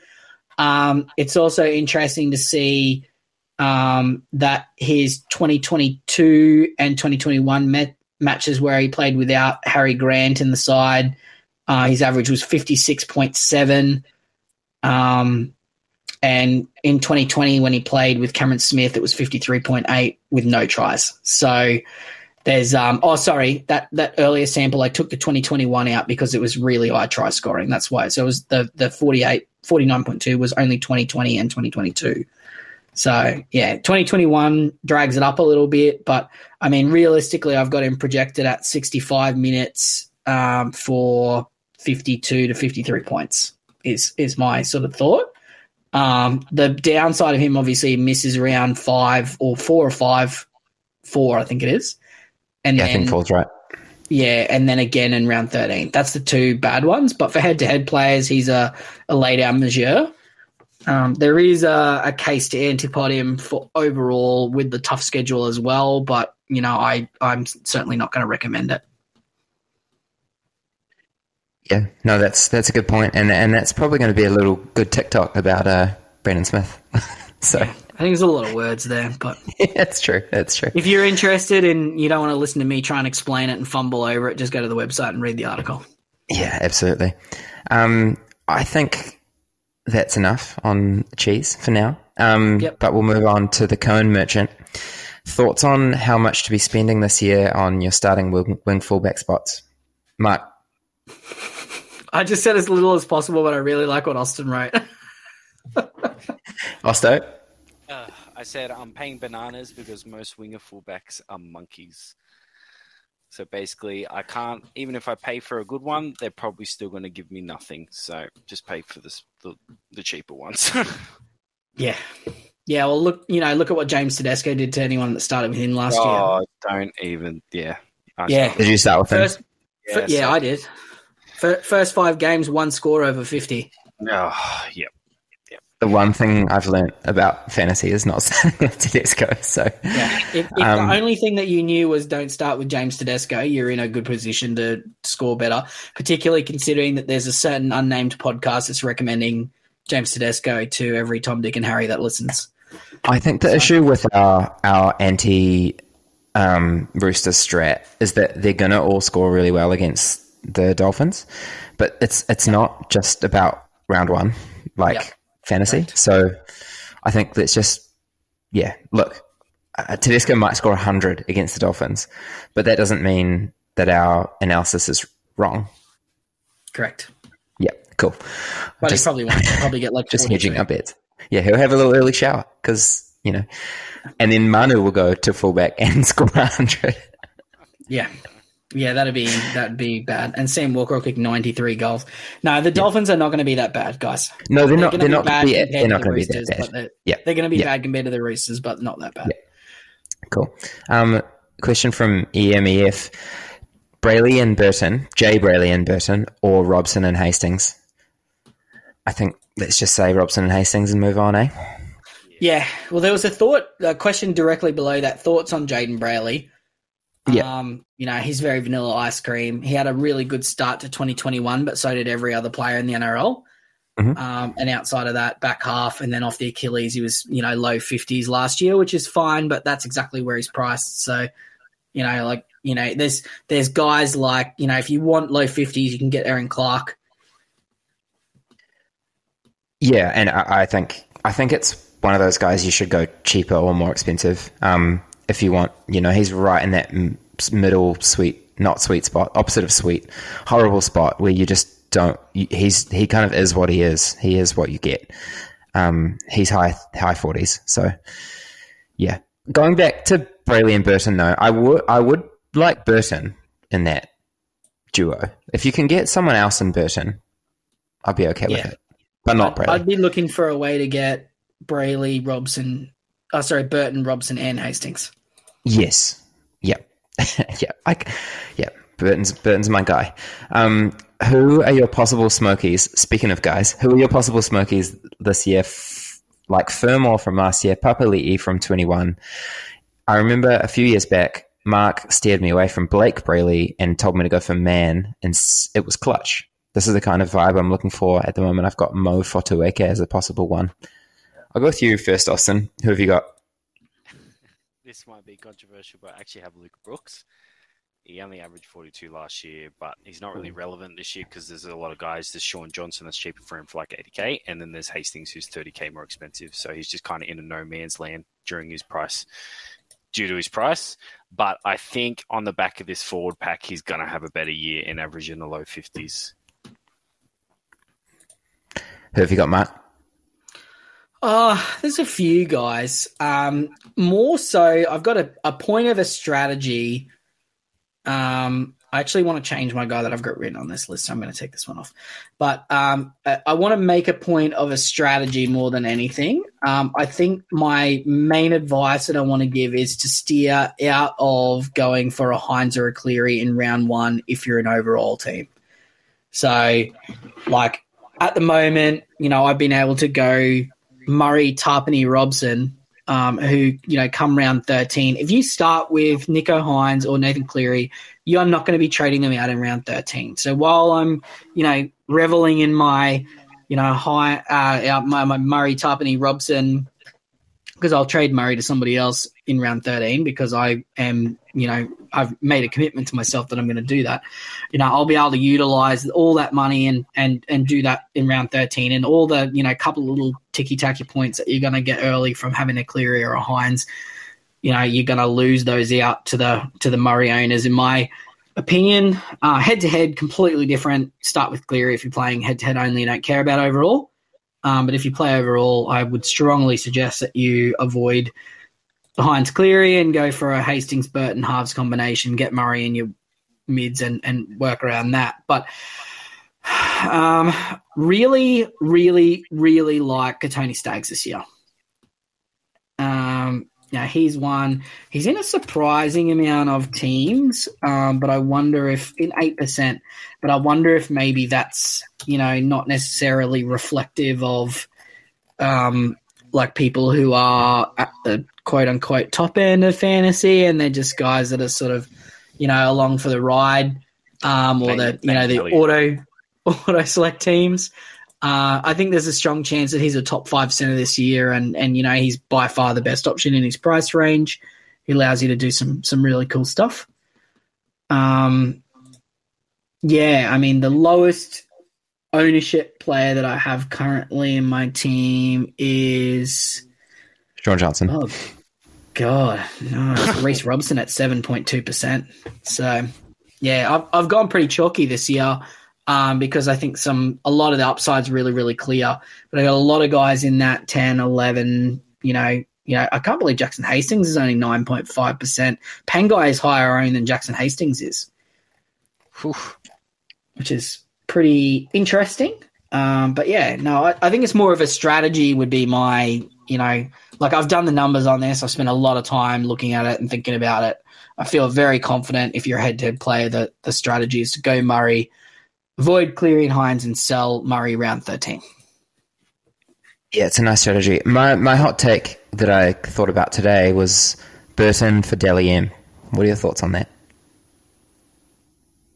Yeah, I like it. Yeah, I rate that. Yeah, cool. All right. Put a bet on right Maybe next year, though. You can't even bet on it. No, you can't. They've taken it away, right? Oh, mate, there was one couple of years ago when Roger Tuivasa-Sheck won it. I saw it on Twitter. It was like, the Dally M results have been leaked and Tuivasa-Sheck's going to be the Dally M. And at the time, I was pretty poor, and I was like, oh, man, like $100? Like, and he was paying 2-1, and I was like, oh, this is a pretty bad bet. And if it's bad advice, I'm going to kick myself. I don't really have that much money, but sure enough, he won. So that was the last year you could bet on it. Yeah, because it's like... That's why. It's a joke. It's a ridiculous award. It was on Twitter. Like, you remember when Ruan Sims voted on it and she didn't even watch the game? Didn't even watch the game. Yeah. That's why Ben Hunt, I love Ben Hunt. But that's why he keeps getting Dally M points, right? Because it's like, the Dragons played? Oh, who's in the Dragons team? Ben Hunt. Yeah, no. I think we were discussing this on the podcast last night, actually, with Boom or Bust, that Aaron Woods might be the third best player on the Dragons this year. So, is it Jack Bird and Ben Hunt, and then just any number of players? Zach Lomax, and then tied for fourth, Aaron Woods with everybody else. Yeah, I definitely agree. Yep. All right. And I don't think Fotuweka is the Smoky that you're looking for, by the way. No, a werewolfie. It's not the drug. It's not the drug you're looking for. Just wanted to circle back to that. Moist Milky, do we plan on doing a predicted draft order? Yes, we are. This weekend, I think, Mark? I have done the large majority of the work on it. I just need to reorder the wing fullbacks, and then I'll be publishing this weekend. Yeah. Now flick around for us and we'll have a look if you want. I like that you just tacked that on in the end. Interesting. Okay, I've got a. This is not going to be somebody that you're going to action because he's too expensive and the position is too good. I'm just going to make sure I give you the exact correct information here. So he's an edge player. So I saw an interesting stat today, Supercoach, like a Supercoach stat, but obviously it's going to be transferable to NRL Fantasy, which is Angus Crichton partnering Keary on the left last year versus before that. Because remember how he just didn't score a try at all for the large majority of the year? Yeah. Yeah. So his games where he partnered Keary in the edge. No, that's not right. I missed one. I added a minus in there, not a plus. Yeah, because Kieran was ACL and then he was out for a while with that head knock. Yeah, he missed 6 games, I think. Yeah. So in the last 6 games where Keary and Angus Crichton were partnered together on the left-hand edge, Angus Crichton's average was 65.8, but his season average was 57.1. So that means prior to that, it was probably 49, I'm guessing.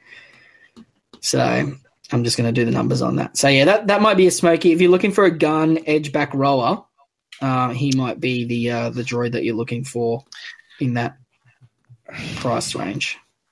Yeah, maybe. Roosters. Yeah, 53 beforehand, 60-something after. So, There's just a plethora of edge cheapies this year there too. is. So there's too many. It's more of a draft thing, isn't it, with Angus? Yeah. I mean, there's a case to be made that Angus could be like, the 5th or 6th pick in draft. Yep. Somewhere in the Tarpany range. All right, question from Mark. Got Cleary, Burton, Hastings and Boyd. I've got cover for every position, but would you downgrade one to upgrade elsewhere? Mark? Me? Yeah,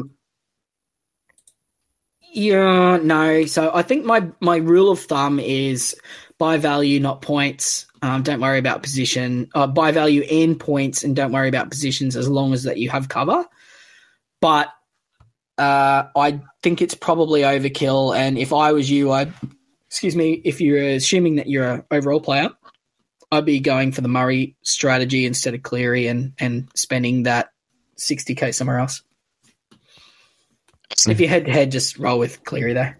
And in the case that Hastings doesn't kick goals, because according to Barry Toohey, he seems to think that Ponga's going to be the goal kicker. If Hastings isn't kicking goals, and maybe you might make a change there and get rid of Hastings.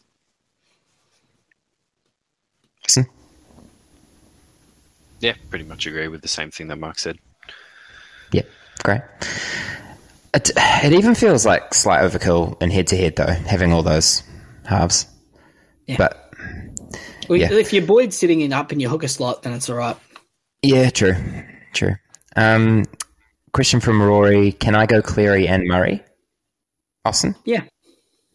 Yeah, Mark? you can, but yeah, like Mark has said countless times, like it's just about getting the value, and having 2 900k players is going to leave you short in some spaces.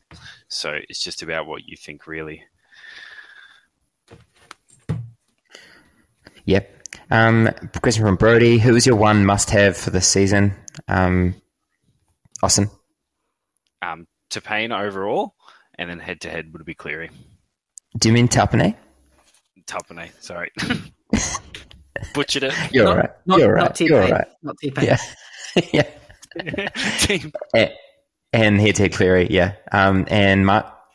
Yeah, same with head-to-head Cleary. Overall, I think Robson's slightly in front, only because he has a marginally better buy schedule than Tarpane, and I have them averaging about the same. Yep. No, I agree with... I definitely agree with head-to-head Cleary and Robson, Tarpane. I think I slightly favour Tarpane, but... I've put my one must-have as Joe Chan for this year, so I won't be accepting any questions about that. So, Joe Chan. Okay. Joe? Moving into the next question, what are your thoughts on Joe Chan? Reports have him as a buy in early rounds. Reports. Is that you? Is that your burner? Mr. Mitchell Buttery. Yeah, no. I do not believe he's going to be on the edge. But if he is, I'll buy him. Yeah, honestly, he's such an easy buy if he's on the edge. But it's almost like we'd prefer him later, right? Like it's going to be Katoa, Sims, Naz, one of them. When has Bailey ever put a rookie in his team round one, especially at forward?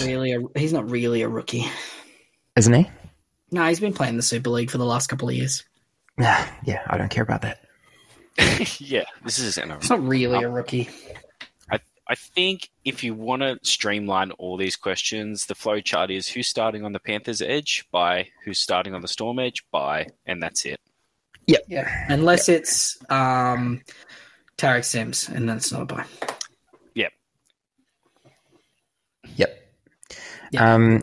I love this one. It's really important with this next question to acknowledge that Red Dog Shawnee, who's Red Dog Shawnee. He asks a question literally every single podcast. Red Dog Shawnee, all time Red Dog Shawnee. G'day, boys. Long time listener, first time question for the side. Do you think a fair strategy for the season is to?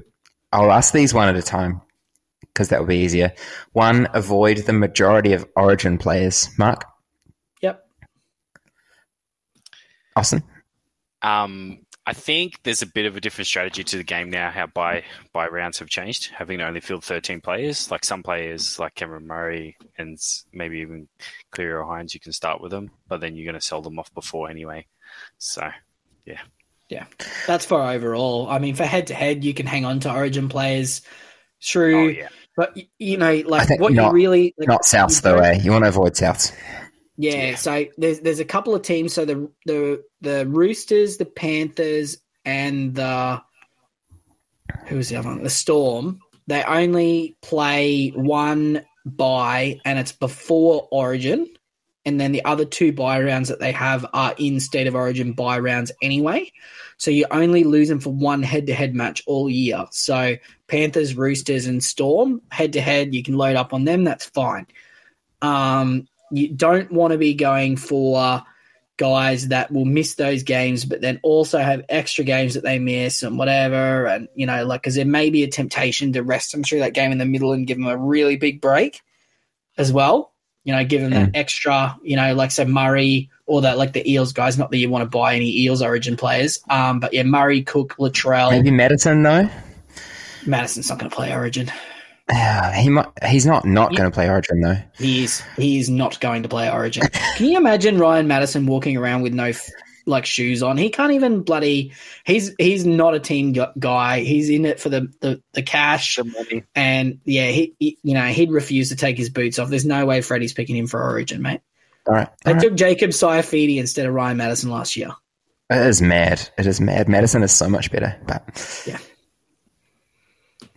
he's clearly an idiot, as seen by the missing 4 games instead of paying a fine or whatever. Apparently he tried to reverse it, but he was like away on holidays or something like that and didn't get back to them in time. It wasn't that he chose it. So dumb. He didn't reply in time, so they went with the suspension. That's even worse. I think he had every opportunity. He had every opportunity to. Oh, sure. I've had the every fine. opportunity to pay my $32 power bill, but it's still overdue. $32. Yeah, I've got solar and you know, I've been living like an Amish person at home by myself. And I've been looking at it going, oh, I should pay that power bill, but I've procrastinated and haven't done it. So you've taken 4 games and said, yeah. Yeah, I took the 4 games. Yeah, I want my money in my bank account. It's not that. It's just I can't be bothered paying it, even because it's out of sheer laziness. That's what happened. Yeah. Wow, I feel we've lost our train. No, number 2, have no more than 3 players from a single team. I think we've spoken about this. Yeah, we discussed it earlier. I think it's a good plan. Yep. And avoid majority of players from poorer teams, regardless of potential upside. Now, when you say poorer teams, do you mean teams that aren't like teams that brought the salary cap, or do you mean? I think he means like bottom 4, bottom 6. Not your Melbourne Storms. Yeah, not Cronulla your Sharks. and Canterbury Bulldogs. Well, do you remember the time the Warriors breached the salary cap? It was ridiculous. This is actually one of the things I said on the pod last night. I said I have actually, like they're talking about the Dolphins are like $2 million shy on the salary cap, and like they have no idea, like they're going to have to front load contracts to meet their salary cap obligations, and they're going to end up with like $4 million in salary cap space next year. Who's the most expensive player on the Dolphins, do you think? Oh, it'd be Jesse Brovich at like $500,000. Like I feel like all their players are sub 500. Yeah. Yeah, but that's the point is they've got too much salary cap because they were saving it for all these blokes that they couldn't sign any of them. So now they're just going to front load all these contracts, and which is going to be like the anti-Bulldogs where, they're going to have, the Bulldogs are going to be, selling people off in 2 years because they're all going to have all these front-loaded backloaded contracts. Who was it? Like Cassiano or someone like that. Just had these ridiculous contracts. Yeah, Moses Tony Empire. Smith or Moses Empire, 950 grand a year, whatever. So anyway, but the Dolphins, they're having to front load all these contracts, and I said to the guys, like, the salary cap for the Dragons, surely they can't be anywhere near the salary cap. Like, Ben Hunt's on 1.2 million or something like that, but like, you know, Lomax and that, like, who else is getting paid there? I think it's the death by the like mid-range contracts. I was thinking about that with the Warriors today because apparently we can't afford. There's all this talk about Tuivasa-Sheck coming back, right? But apparently we can't afford him. But I was like, who are we paying apart from Watani Zelezniak, $800K? But like, that is up there with the worst contract in the NRL. I think it is the worst contract in the NRL. Is Brooks still on $1 million? He's on like more than that. Yeah, more. Yeah, because Ash Taylor was the worst contract in the NRL, I think. 1.2 for David Fifita's up there. Yeah, but those guys can win you games. Dallin just plays the ball the wrong way once a game. I think Watani Zelezniak is the most replacement level winger in the NRL. Like, you could replace him with literally any other winger in the NRL, and they would do the same job with him. If you could choose between Dallin, Watani Zelezniak and Kyle Felt, you'd have Kyle Felt in a heartbeat, wouldn't you? Every day of the week. And what's Kyle Felt on? He's probably on more than I would like to pay for a winger, but No.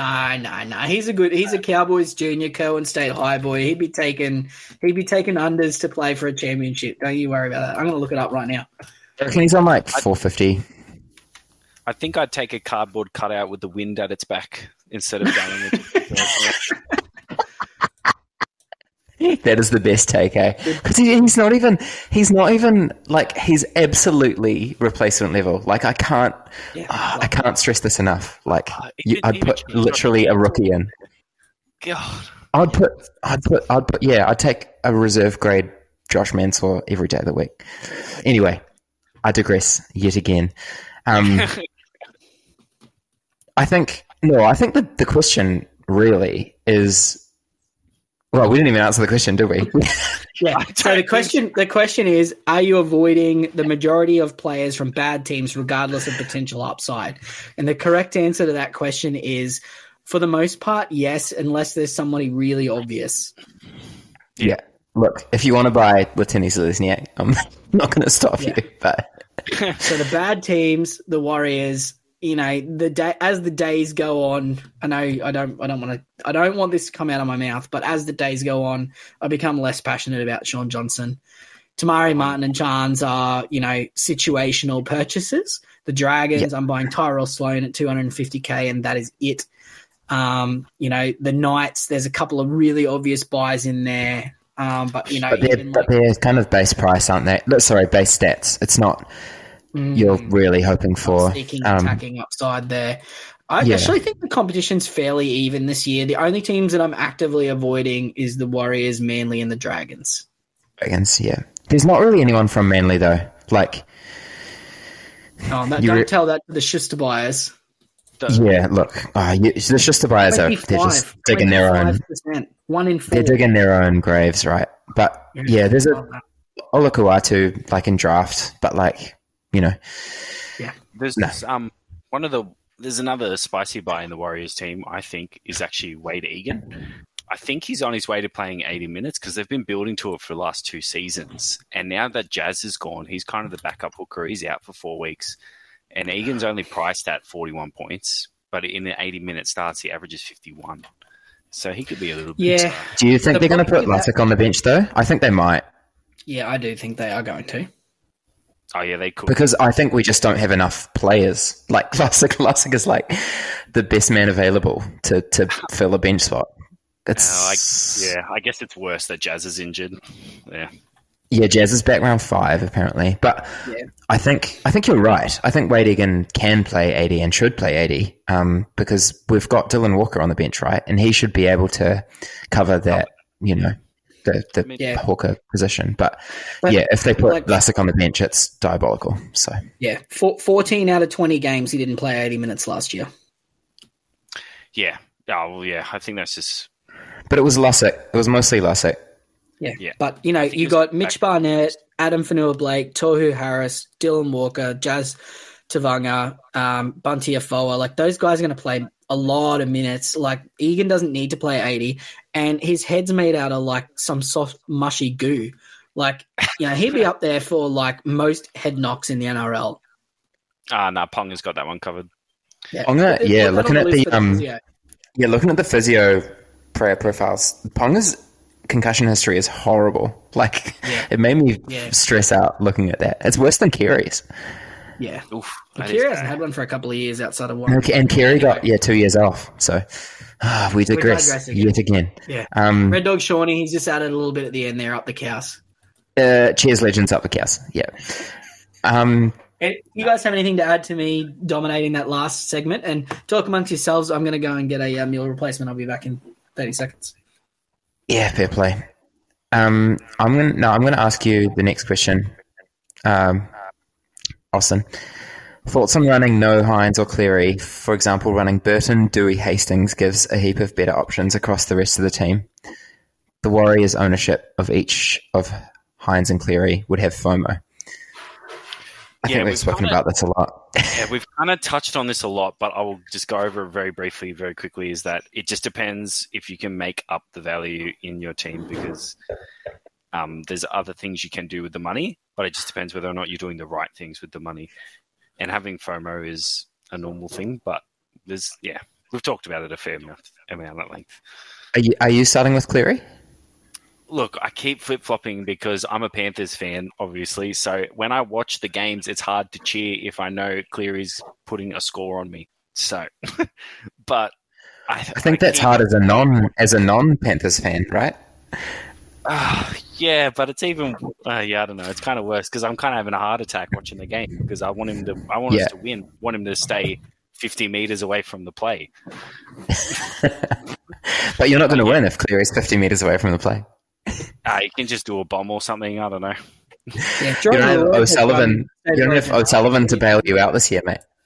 That's all right. We got a dog, mate. James Salmon's all good. We got Jack Cogger, mate. We got the legendary Jack Cogger, mate. She's all good. Don't worry. Should be fun. Mark, are you back? Yes, I am back. Neil's replaced? Yes. No, I've got it. The no Hines Cleary strategy. I know you're a big fan of it. You've talked about it. Love it. Ad nauseum. So love it, sick.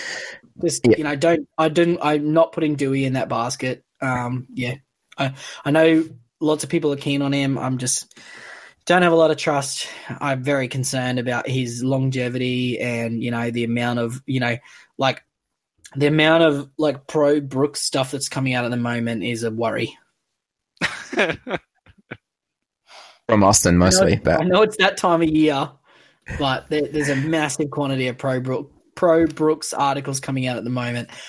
On the unnamed podcast, they were talking about Brooksy as well, and the guy was real hot on him, and he's like, "Oh yeah, some upside this year for 45 to 47 points," and I was like, "But he's priced it like 42, yeah, I don't really understand, but anyway." No, Brooksy, avoid. I'm just actually the only Tiger I have in my team at the moment is one that's 250k. Talau and Blore at 250k. That's it. Yeah, and there's even talk of Blore not getting an edge spot now, right? No, that's just the map. That's the old news of the people that haven't caught up to the big brain. Like the meme where there's like the brains with the different amounts of light coming out of it. They're like the real dull brain one, and there's dull brain. So you think Bateman's going to play a lot? Yeah, absolutely. And Blore and Papali'i on the edges. Yeah, Blore right edge with old mate Dewey and Norfa and whoever that centre is that plays out there, and Talau probably. Yeah, that's and then left edge of Brooks, IPAP, maybe Naden or Stafford Toa, and Mamalo out on the edge there. Was Bateman playing lock in Super League? Yes. Playing a bit of a mix. Yeah, a bit of a mix. Looked like a decent amount of middle. He kind of just does what he wants, right? Like, Yeah. I think position's irrelevant to him. Well, you look at the Tigers, the style of footy that they want to play. Apparently, Benji Marshall told Joe Offengawi that he's not a lock. To his face, just gave. Yeah, He's not though. You are not a ball playing lock. You are a lock. Yeah. So I love Benji. Benji is a lock. Benji is a lock. That's like how they went for the Jackson Hastings last year. Like that is the role that John Bateman's going to play. Benji is going to play that position, eh? Get him back in. Yes. Love it. Small lock. All right. Question from Brendan. Is it Brendan or Brendan? I don't know. I didn't type this one. Brendan, I can't spell. Yeah. Cleary or Hines? Yeah. Well, I think we've talked about this ad nauseum with Cleary. I actually would take Hines if you were an overall player and you refused to listen to me about the Murray strat. Yeah. Chappie. G'day, Chappie. Friend of the pod. He's still listening. 100% he's still listening. Yeah. Thoughts on Hayes Dunster 250k if he's starting round one? Austin? It's not pretty, but beggars can't be choosers. You have to take him. Yep. I've got nothing to add to that. It probably depends on the circumstances. If he's playing centre until Waka Blake's fit, I don't think it's a go. But if he's first choice winger, I think it is a go. But I'm pretty sure it's not going to be Hayes Dunster. I'm almost certain that it's going to be Sean Russell, in which case you're paying like an extra 70k to have the same scoring, and don't let the 3 tries in 6 minutes last year fool you. He is a trap. Yeah. Yeah, we've talked about Sean Russell before. I think avoid that. I suppose it's like, is it Hayes Dunster or George Jennings off an ACL, or is it Talau? Is he the other 250k guy? Yeah. And Talau covers centre, so... I'm almost certain that the only one of those 3 players that's going to be in the round 1 side is Talau. Do you don't think it's going to be Jennings? No, I think it'll be Iramia or maybe even Remus Smith on the wing with Jack Howarth at centre. Oh, that'd be pretty nice. That would be pretty nice. Question from Fred. Is there any concern in Turpin taking minutes from Cheese? You guys don't reckon he's going to play? I think it's going to be Drew Hutchinson, not Turpin. I think Hutchinson is going to play time at hooker. He is going to steal minutes from Cheese, and I don't care. Yeah, I think Cheese not playing 80 is not an issue. If you're buying him, you're not expecting him to play 80. If you are, pick someone else, because I don't think that's really his game, is it? It's he throws himself into tackles and he goes crazy, but he's not an 80-minute guy. So what do you reckon, Austin? Yeah, I feel the same way. And with his ownership, you just got to ride the wave. It doesn't matter. But I also feel like a lot of people are struggling to realize it's been like the transition with the edges now. There's not a lot of 80-minute edges around. Just like the 80-minute hooker is dying. There's not many left. Like if they're playing 60 to 65 minutes, they're turning into like your Harry Grants. And I think like a lot of teams are going that way. Yep. Yeah. I'm just reading the next couple of Austin's responses to the crowd. I'm glad Mark's just highlighting them in the spreadsheet. It's genius. Question from Trev. What type of role do you think Ben Trebojevic is going to have this year? Is he relevant to fantasy? I'll let you go first, Osto. He's about as relevant as Luke Burgess was to his brothers. And if you don't know who Luke Burgess is, that probably answers your question. Yes. I agree. Mark? Yeah, I think that role is going to be Carl Lawton's role. And Carl Lawton is actually going to be relevant once we feel confident with his fitness. But no, not when it's Ben Trebojevic doing it. Yeah, I think this is something to raise with the physio as well. Lawton's on his way back, but I think it's about round 4 or 5. But that's going to be Lawton's role. So let's just avoid that, because it might be Ben Trebojevic for 4 weeks or something, but it's horrible. There's also talk of is it Weeks? Is he the other guy? No, I think it's Days. Classic. That's real good. Yeah. But just I think whoever gets the 14 spot, just avoid it until Lawton's back, I think is the strategy. Yep. I'll come back to the next one. That can be a fun joke question for the end. This is from MLS. Can you tell Wayne we need Val Tafare to play, as the centre options are very stinky this year? Mark? I feel like I am saying Tafare, and some guy on Facebook was ribbing me out about it earlier. No, it's Tafare. It's Tafare. If he's a Kiwi. Yeah. That's what I said. I said that. He's saying I'm saying Fare wrong. What was he saying you're supposed to say it? I don't know. Like he said I'm supposed to pronounce the R more or something like that. I don't know. Oh, Fare, maybe. Fare. Like saying Fare. It means house in Te Reo Māori, actually. Oh, Fare. there you go. Yeah. There you go. Yeah. Awesome. I want him for the buy rounds. Yeah, later. Yeah, I think that's right. I think, honestly, I've watched so much tape on him ever since I found out that he might be an option. He's massive. He's like 110 kilos. Like, he looks like maybe like a Talakai, Bradman Best type, but he's a jet. He's going to be so good when he gets a chance. So I'm really looking forward to that. He also has a disgusting moustache and a horrible mullet, and he's just going to be like just a great guy to look at if he's in your team. This is the centre version of Ruben Cotter. Yeah, I'm absolutely here for it. I think. Oh. Yeah. Speaking of Ruben Cotter, I'm pretty sad that we haven't mentioned him on this episode after 105 minutes. But did you guys like the photo of him that I sent you in our chat? That was really nice. No, I mentioned him in a sad story in that I started with him last year, but. Yeah. Are you guys off? Are you guys off him now? Yeah, I am at the moment. I think there's just better options, eh? Like Tapane is just too good. Team composition, Yep. James says, is Hota a buy? Is that how you say it? Eloise Hoyter. Hoyter. No. Basically, no. And because the Cobbo stuff was Storm in a teacup, eh? Yeah. And don't slag off your coach, but the Reece Walsh not injury. Oh, that was Wispy got done hook, line, and sinker there. Yeah. Question from Chris: Murray, Marnie, or Robson Tapane? Mark. Robson Tapane, and it's not close. Yeah. Yep. And Austin, I assume you said the same. Yeah. And then Wilton or D. Saifiti, pick one. Hate both Saifiti.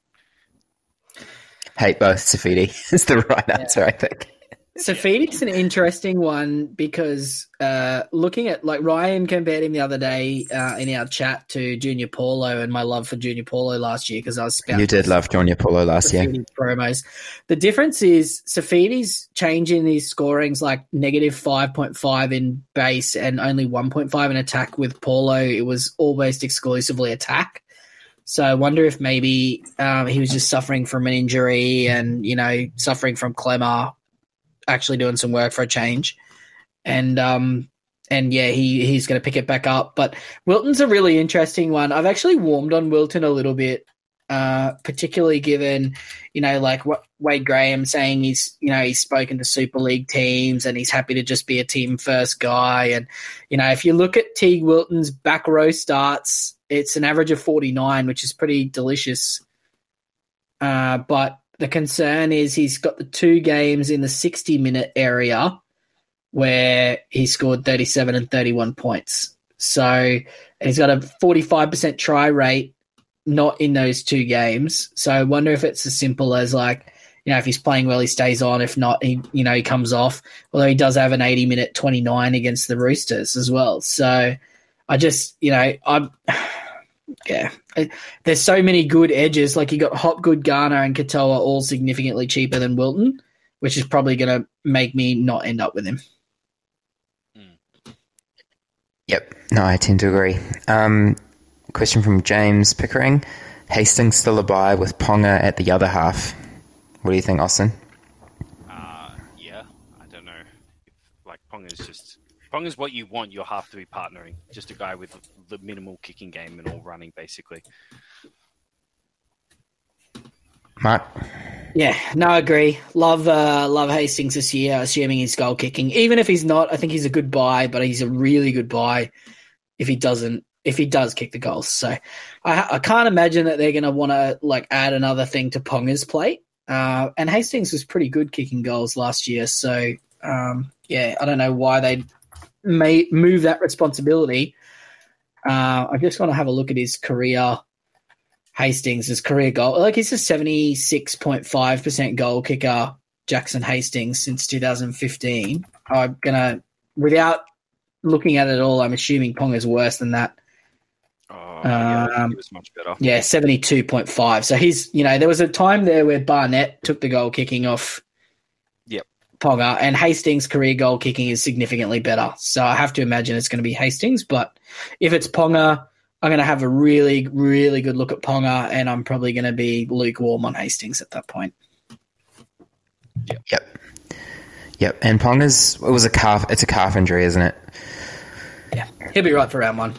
He'll be fine, but it's just I don't know, who kicks. Yeah, I don't know if the injury rate is that massive on Ponga, on a calf, but that's something to mention to the physio. Question from Jamie. Due to rolling buys, are you playing a stronger 19 with basement cheapies in the last spot? I think we've answered this already. Yeah. No. I think just pick emergency players that are going to score, make you money. That's really it, isn't it? There's also lots of teams that, if you only pick one guy from the teams, you only need a decent 18th man. So early Dragons, the only Dragon you should have is Sloan, and he should be in your emergencies anyway. Round 2, it's the Sea Eagles, and, arguably you should have no Sea Eagles. Round 3, it's the Panthers. If it's Cleary, it's head-to-head, and then you just play your 18th man and Garner maybe. But for overall players, it should be just Garner. And then you just run Matt Doherty, assuming he's the edge back rower. Round 4, you got the Roosters. Same thing. You should only have Brandon Smith. Cover that with your 18th man. Round 5 is the Titans. Should only have Tanner Boyd and maybe Aaron Clark, 18th man again. And then by then you're starting to look at, am I cashing down guys and whatever. If you got Cowboys, Rabbitohs, Broncos, Raiders, Knights, Warriors, Bulldogs, Dolphins, there's so many teams that don't have an early bye. It should be so easy to cover with 18 good players. And then even then, Sloan as a 19th man, you slap him in, he might get a 40 or a 14, you don't know, but everybody else is going to be doing the same thing as you, particularly if it's Panthers or the Titans, where there's a couple of really obvious options. Yep. Yeah, that's the answer to that question. I only give correct answers, mate. So, Corwin asks Wilton or Horsburgh. I think we've spoken a bit about Fire Truck. Did you say? Yep. Yep. I think I tend to agree. I don't know. What's if Graham's on the bench for the Sharks? Would you buy Wilton, Mark? No. If the bench was Cameron McInnes, Wade Graham, Braden Trindle, and one middle forward, I'd look at it. Toby Rudolph or something? No, so I think the team's going to be Finucane, Rudolph, Hamlin, ULA, Starting. and then Royce Hunt on the bench with McInnes, and then Wade Graham, and then the last question is it Trindle or is it Oregon Kaufusi as the fourth guy? Whether they go for an extra middle forward or they use McInnes and Wade Graham as the utilities, which is I think the way that they will end up going is. And Wade Graham might just play 20 minutes through the middle and that's it. But, if it's Trindle, maybe there's an answer there where, Wilton's 80 minutes every week on the edge and, he's worth a look. But, Horsburgh, if he plays 45 to 50 minutes, should be close to 49 anyway. So, Yeah, I don't know if that Raiders team's like Levi and Starling, and then Tapane, Papali'i, and Horsburgh with Whitehead, Young on the edges, and then like Trey Mooney at Mariota and some other potato coin Harawira Naira. Like it'll be really hard to talk me out of Horsburgh at that point. But yeah, which is possible. Like we just have no idea what Sticky's going to do. So I think the problem is they got Emery Gula there, who's going to have a spot. I'd actually really like to see him just leave Corey Harawira-Nairi out completely. That would be, I think so too, the best case scenario for me for everybody involved for fantasy. Yep. All right, I've got 2 more questions for y'all. Where do flies go at night, Austin? To Manly with the rest of the shit. I love that. And Mark? Yeah. Now I can tell you unequivocally that they travel to North Queensland because you got thousands there. Yeah. Oh, mate, there's a lot. Yeah, and there's all those you people don't live walking there. around. You don't live there, but I used to. There was a lot of people walking around with those cork hats all the time as well, which so they get the flies away. And so if you don't own a cork hat, which my family was very poor, so we couldn't afford a cork hat. We had to share them. That's a joke, by the way. But yeah. So do you know the 4 Yorkshiremen sketch? They're like Monty Python. No. That's and for another time. But it's basically these 4 Yorkshiremen just complaining about how poor they were, and it's really really funny. There you go. But I'll take this offline.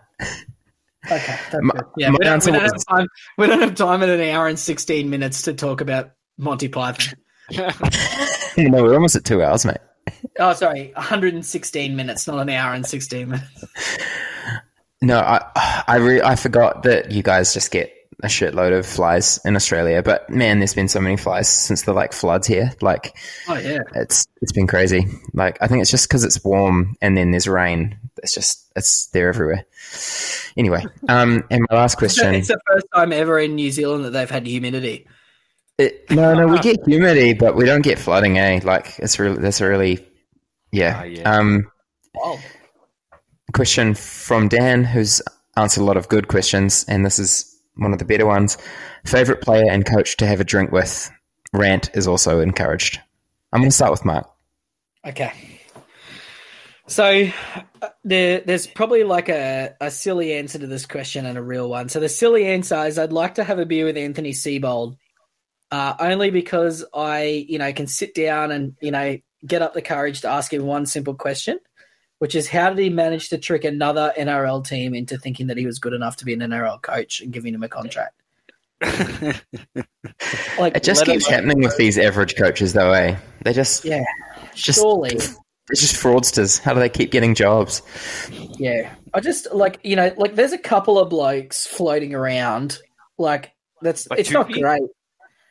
But even Des Hasler gets the boot, but Seibold's got a job. And they're in the same team. Surely they don't believe that that's an upgrade. They do. Yeah, crazy stuff. They do. Sometimes it's just newer is better, Yeah, out with the old and with the new, and it's just not the one. How do you think? Oh, you obviously think Manly are going to be bottom 4, right?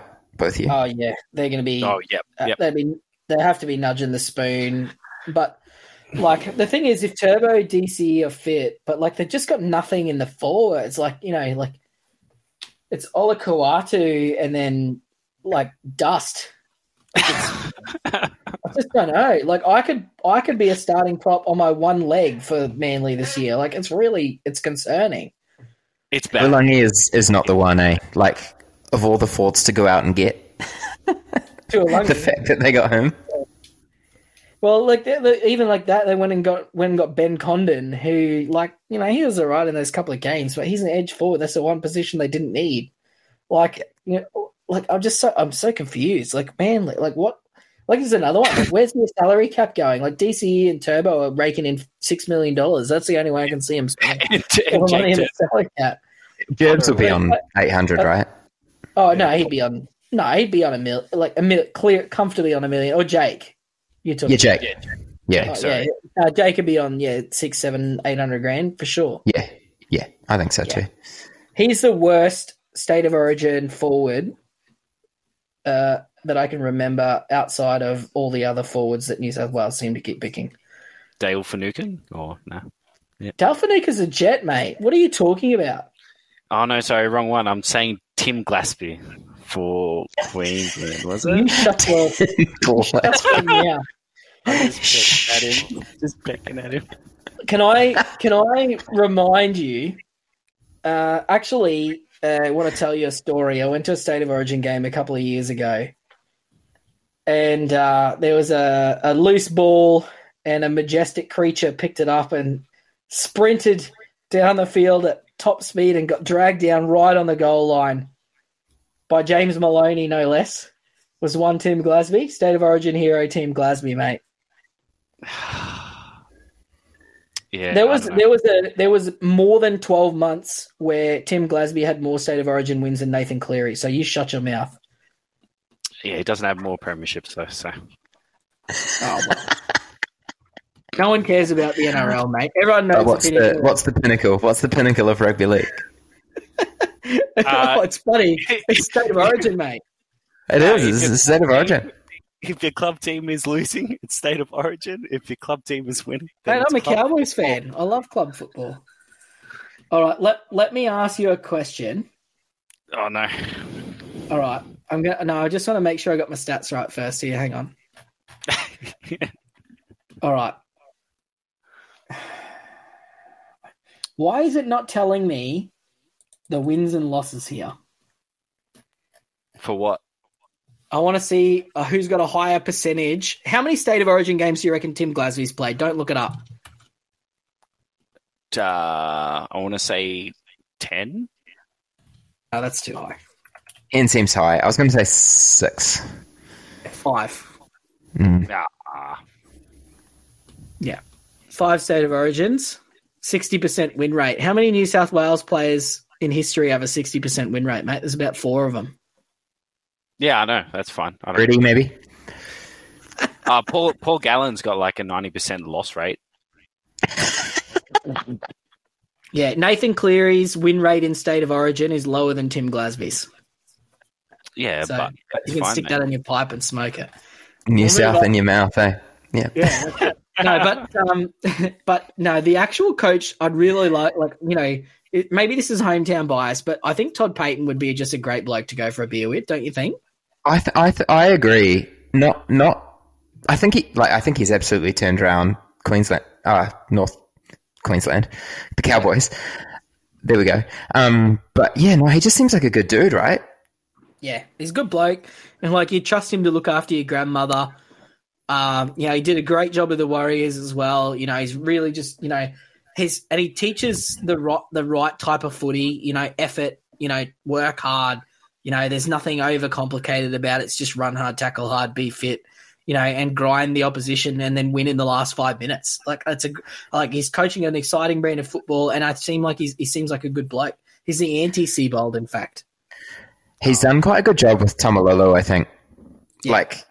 And I think knowing that you can succeed at the Warriors, but also knowing that you can leave the Warriors is like a pretty dream role, I think. He was like, I've got this job, I can do a good job. If I'm bad, I'm bad. I'm Stacey, whatever. But he did a good job, and then you can succeed if you can do that, I think. Yeah, and the fact that he just didn't bow to the media pressure to play Tomalolo for more minutes, and then gave everybody the finger last year. That was it works so well. That's Tamalolo's role, right? He's a leader, but he doesn't need to play massive minutes, and he, in fact, thrived with those other middles just taking over and just being excellent. So there's one thing that the non-Cowboy, people that don't watch Cowboys games religiously don't see, and people that watch it with fantasy goggles on.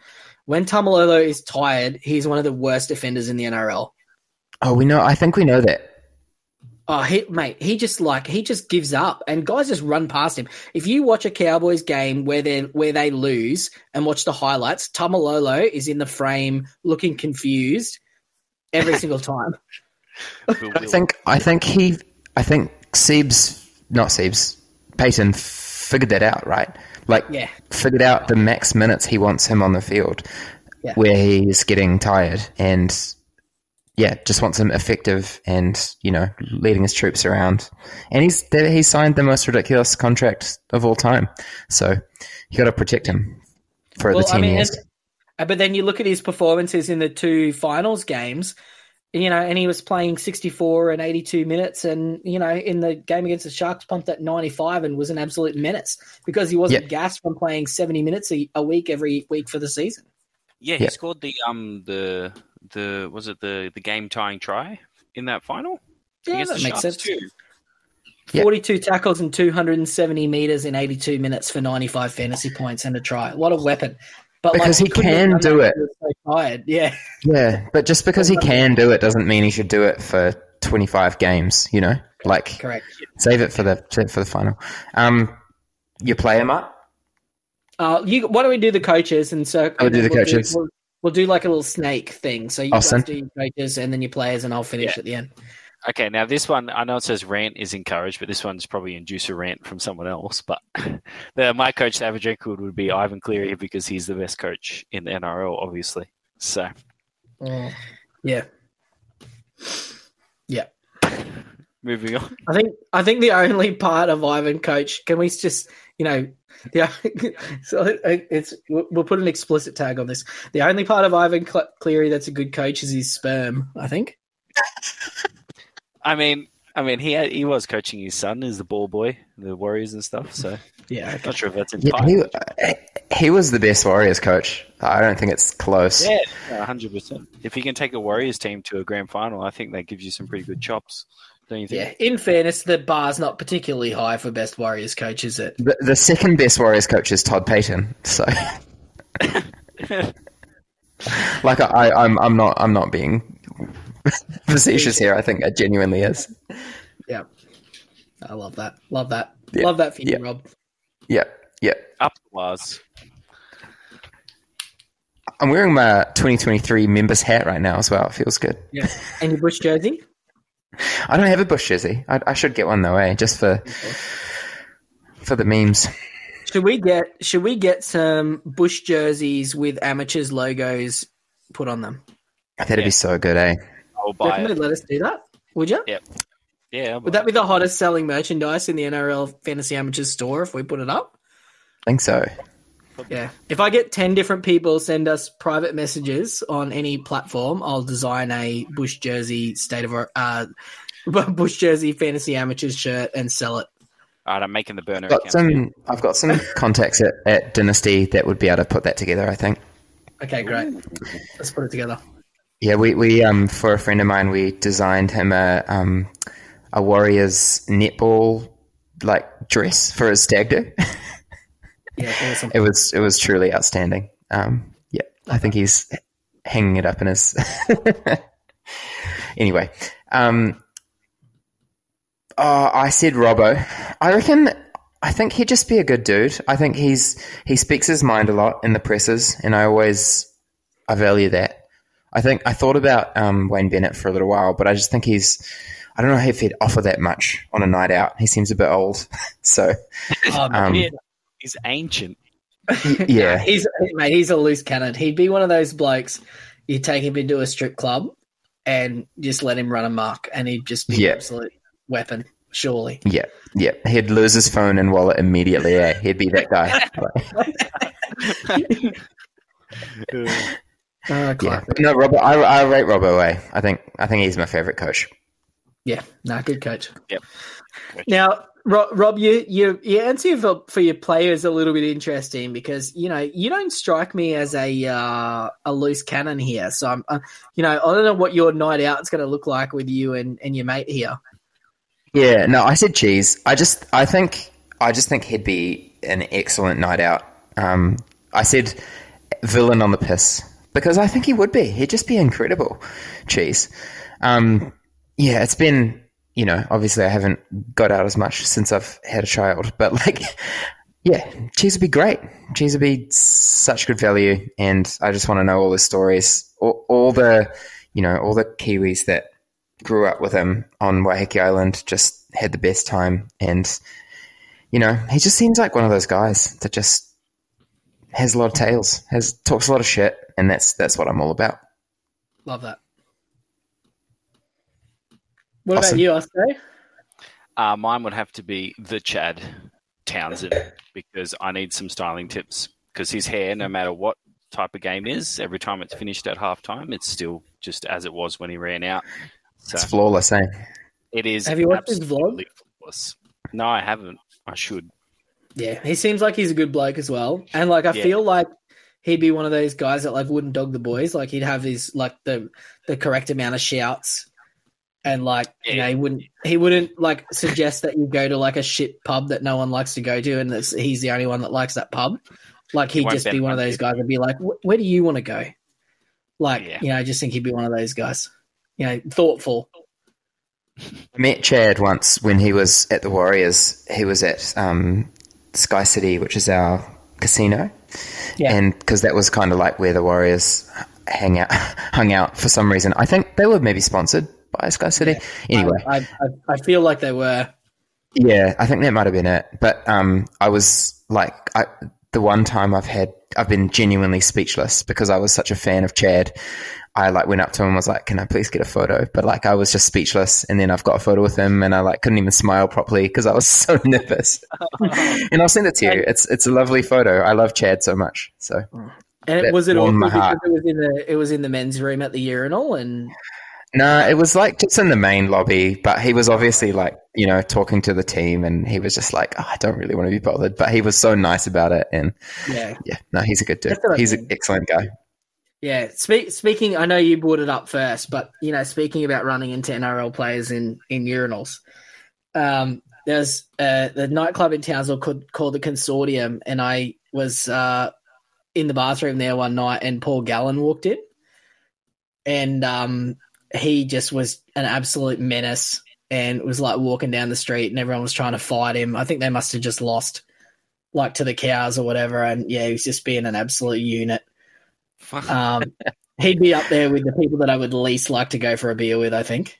Yeah, I think he'd just be an absolute liability, eh? Yeah, 100%. And that's the exact same, for me, when I saw Cheese, I was like, oh, I can't think of anybody worse that I'd like to go. I'm like an old man. I want to be in bed. It's 8:25 p.m. here, and I'm, ready to go to bed straight away. But my guy I'd like to have a beer with as a player is Cameron Murray. I just think he would be just the optimum wingman, but he'd also be a good enough guy that he would be the one that took the ugly one for you as well. He just, he'd be the right balance of charming and good looking, but then, he'd just, he'd help you out, feel like he gets paid enough. He could have a shout, and seems like a good guy. So, yeah, he does strike me as that guy as well. He's also pretty enough that he would bring the girls to you anyway. So it's like you said, perfect. the perfect. Oh, he would. He'd just flutter his eyes, and they'd be. Yeah. He's a beautiful man. Yeah. Just as a side note, there was a person that, although he's a Queensland State of Origin hero, if there's anyone that I just definitely would not want to go for a drink with because it would end up with me in prison or something, it would be Cameron Munster. Oh, yeah. 100%. Yeah. I'm so easily led astray, which is why I want someone like Muzz that I know is going to take care of me. I feel like Reece Walsh has got a bit of that in him as well. Oh, yeah. Well, he's a future Queensland State of Origin hero, so yeah, absolutely. He's just bound to be an idiot.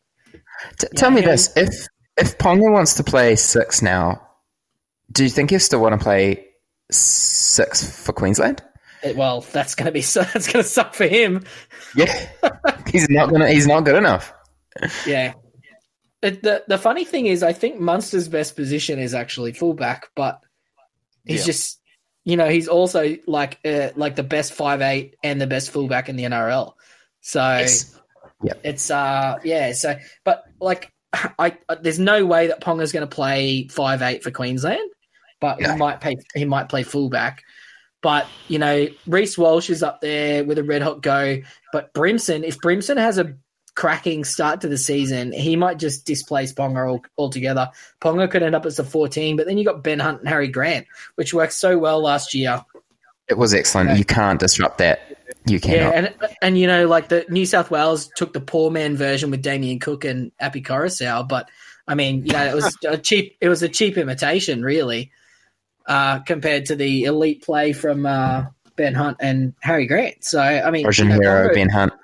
Yeah, and then you know, in the centres we've got superstars like Valentine Holmes and Dane Gagai, who actually, I know this is a weird concept, they actually play centre all the time and then again in State of Origin, which I know is unusual, but, it's a strategy that seems to work. So I don't think there's a spot for Ponga if it's not at 1, and there's a couple of really good options coming through who have similar skill sets to Ponga, but, I mean, the thing is, I am a noted Ponga hater, but also he can do things that not many other players can do, and you need that in State of Origin. So, if there was 30 seconds... He was really good last year at fullback. Yeah. Yeah, particularly when he was running straight past Talakai for the game-winning try. I think that was up there with the quality State of Origin moment. What do you think, Osto? How did you feel about Game 3 last year? I feel like the better team definitely won, so that's how it is. And sometimes you just have to cop it on the chin. Yeah, that's exactly how I felt when the Cowboys lost last year against the Eels. Because, the Eels were definitely better than the Cowboys last year, which was not saying a lot for the Eels. Honestly, it didn't matter who showed up there in that grand final, they were going to get spanked. Yeah. That Penrith team was just clicking, eh? Yep. All right. Only 20 more questions to go. No, I did. I did get one more question, sure, on Instagram. Before we finish off, my mum sent through a question. She just wanted to know if she was going to get an opportunity to guest on the podcast this year at all. Oh, we'd love that, Mrs. Jessup. Yeah, of course. She's keen. Please. Yeah, she was worried that she was going to come on and give advice to people and have them be upset that she didn't know what she was doing. But I think that's pretty much exactly the same as the advice that we give out to people anyway. So, pretty much. All right, guys. Awesome. Rob, you did a great job, except you failed the task of keeping the podcast on track. At 136 minutes, it might be our record longest podcast of all time. Yeah, it's really hard, isn't it? Like, you think you're going well, and then I had a look and we were like 9 questions through and we were like 80 minutes down. So it's like, it's really, I think there's lessons to be learned, and but that's fine. I think we've had a great time. Yeah. Who drew a penis on the show sheet here? No one. I know you're talking. That's pretty funny. It's gone. We're professional podcasters here, so thank you very much for joining us for the NRL Fantasy Amateurs Extremely Professional Listener Questions podcast. Hope you had a good time. See you next time. Bye. Love you guys.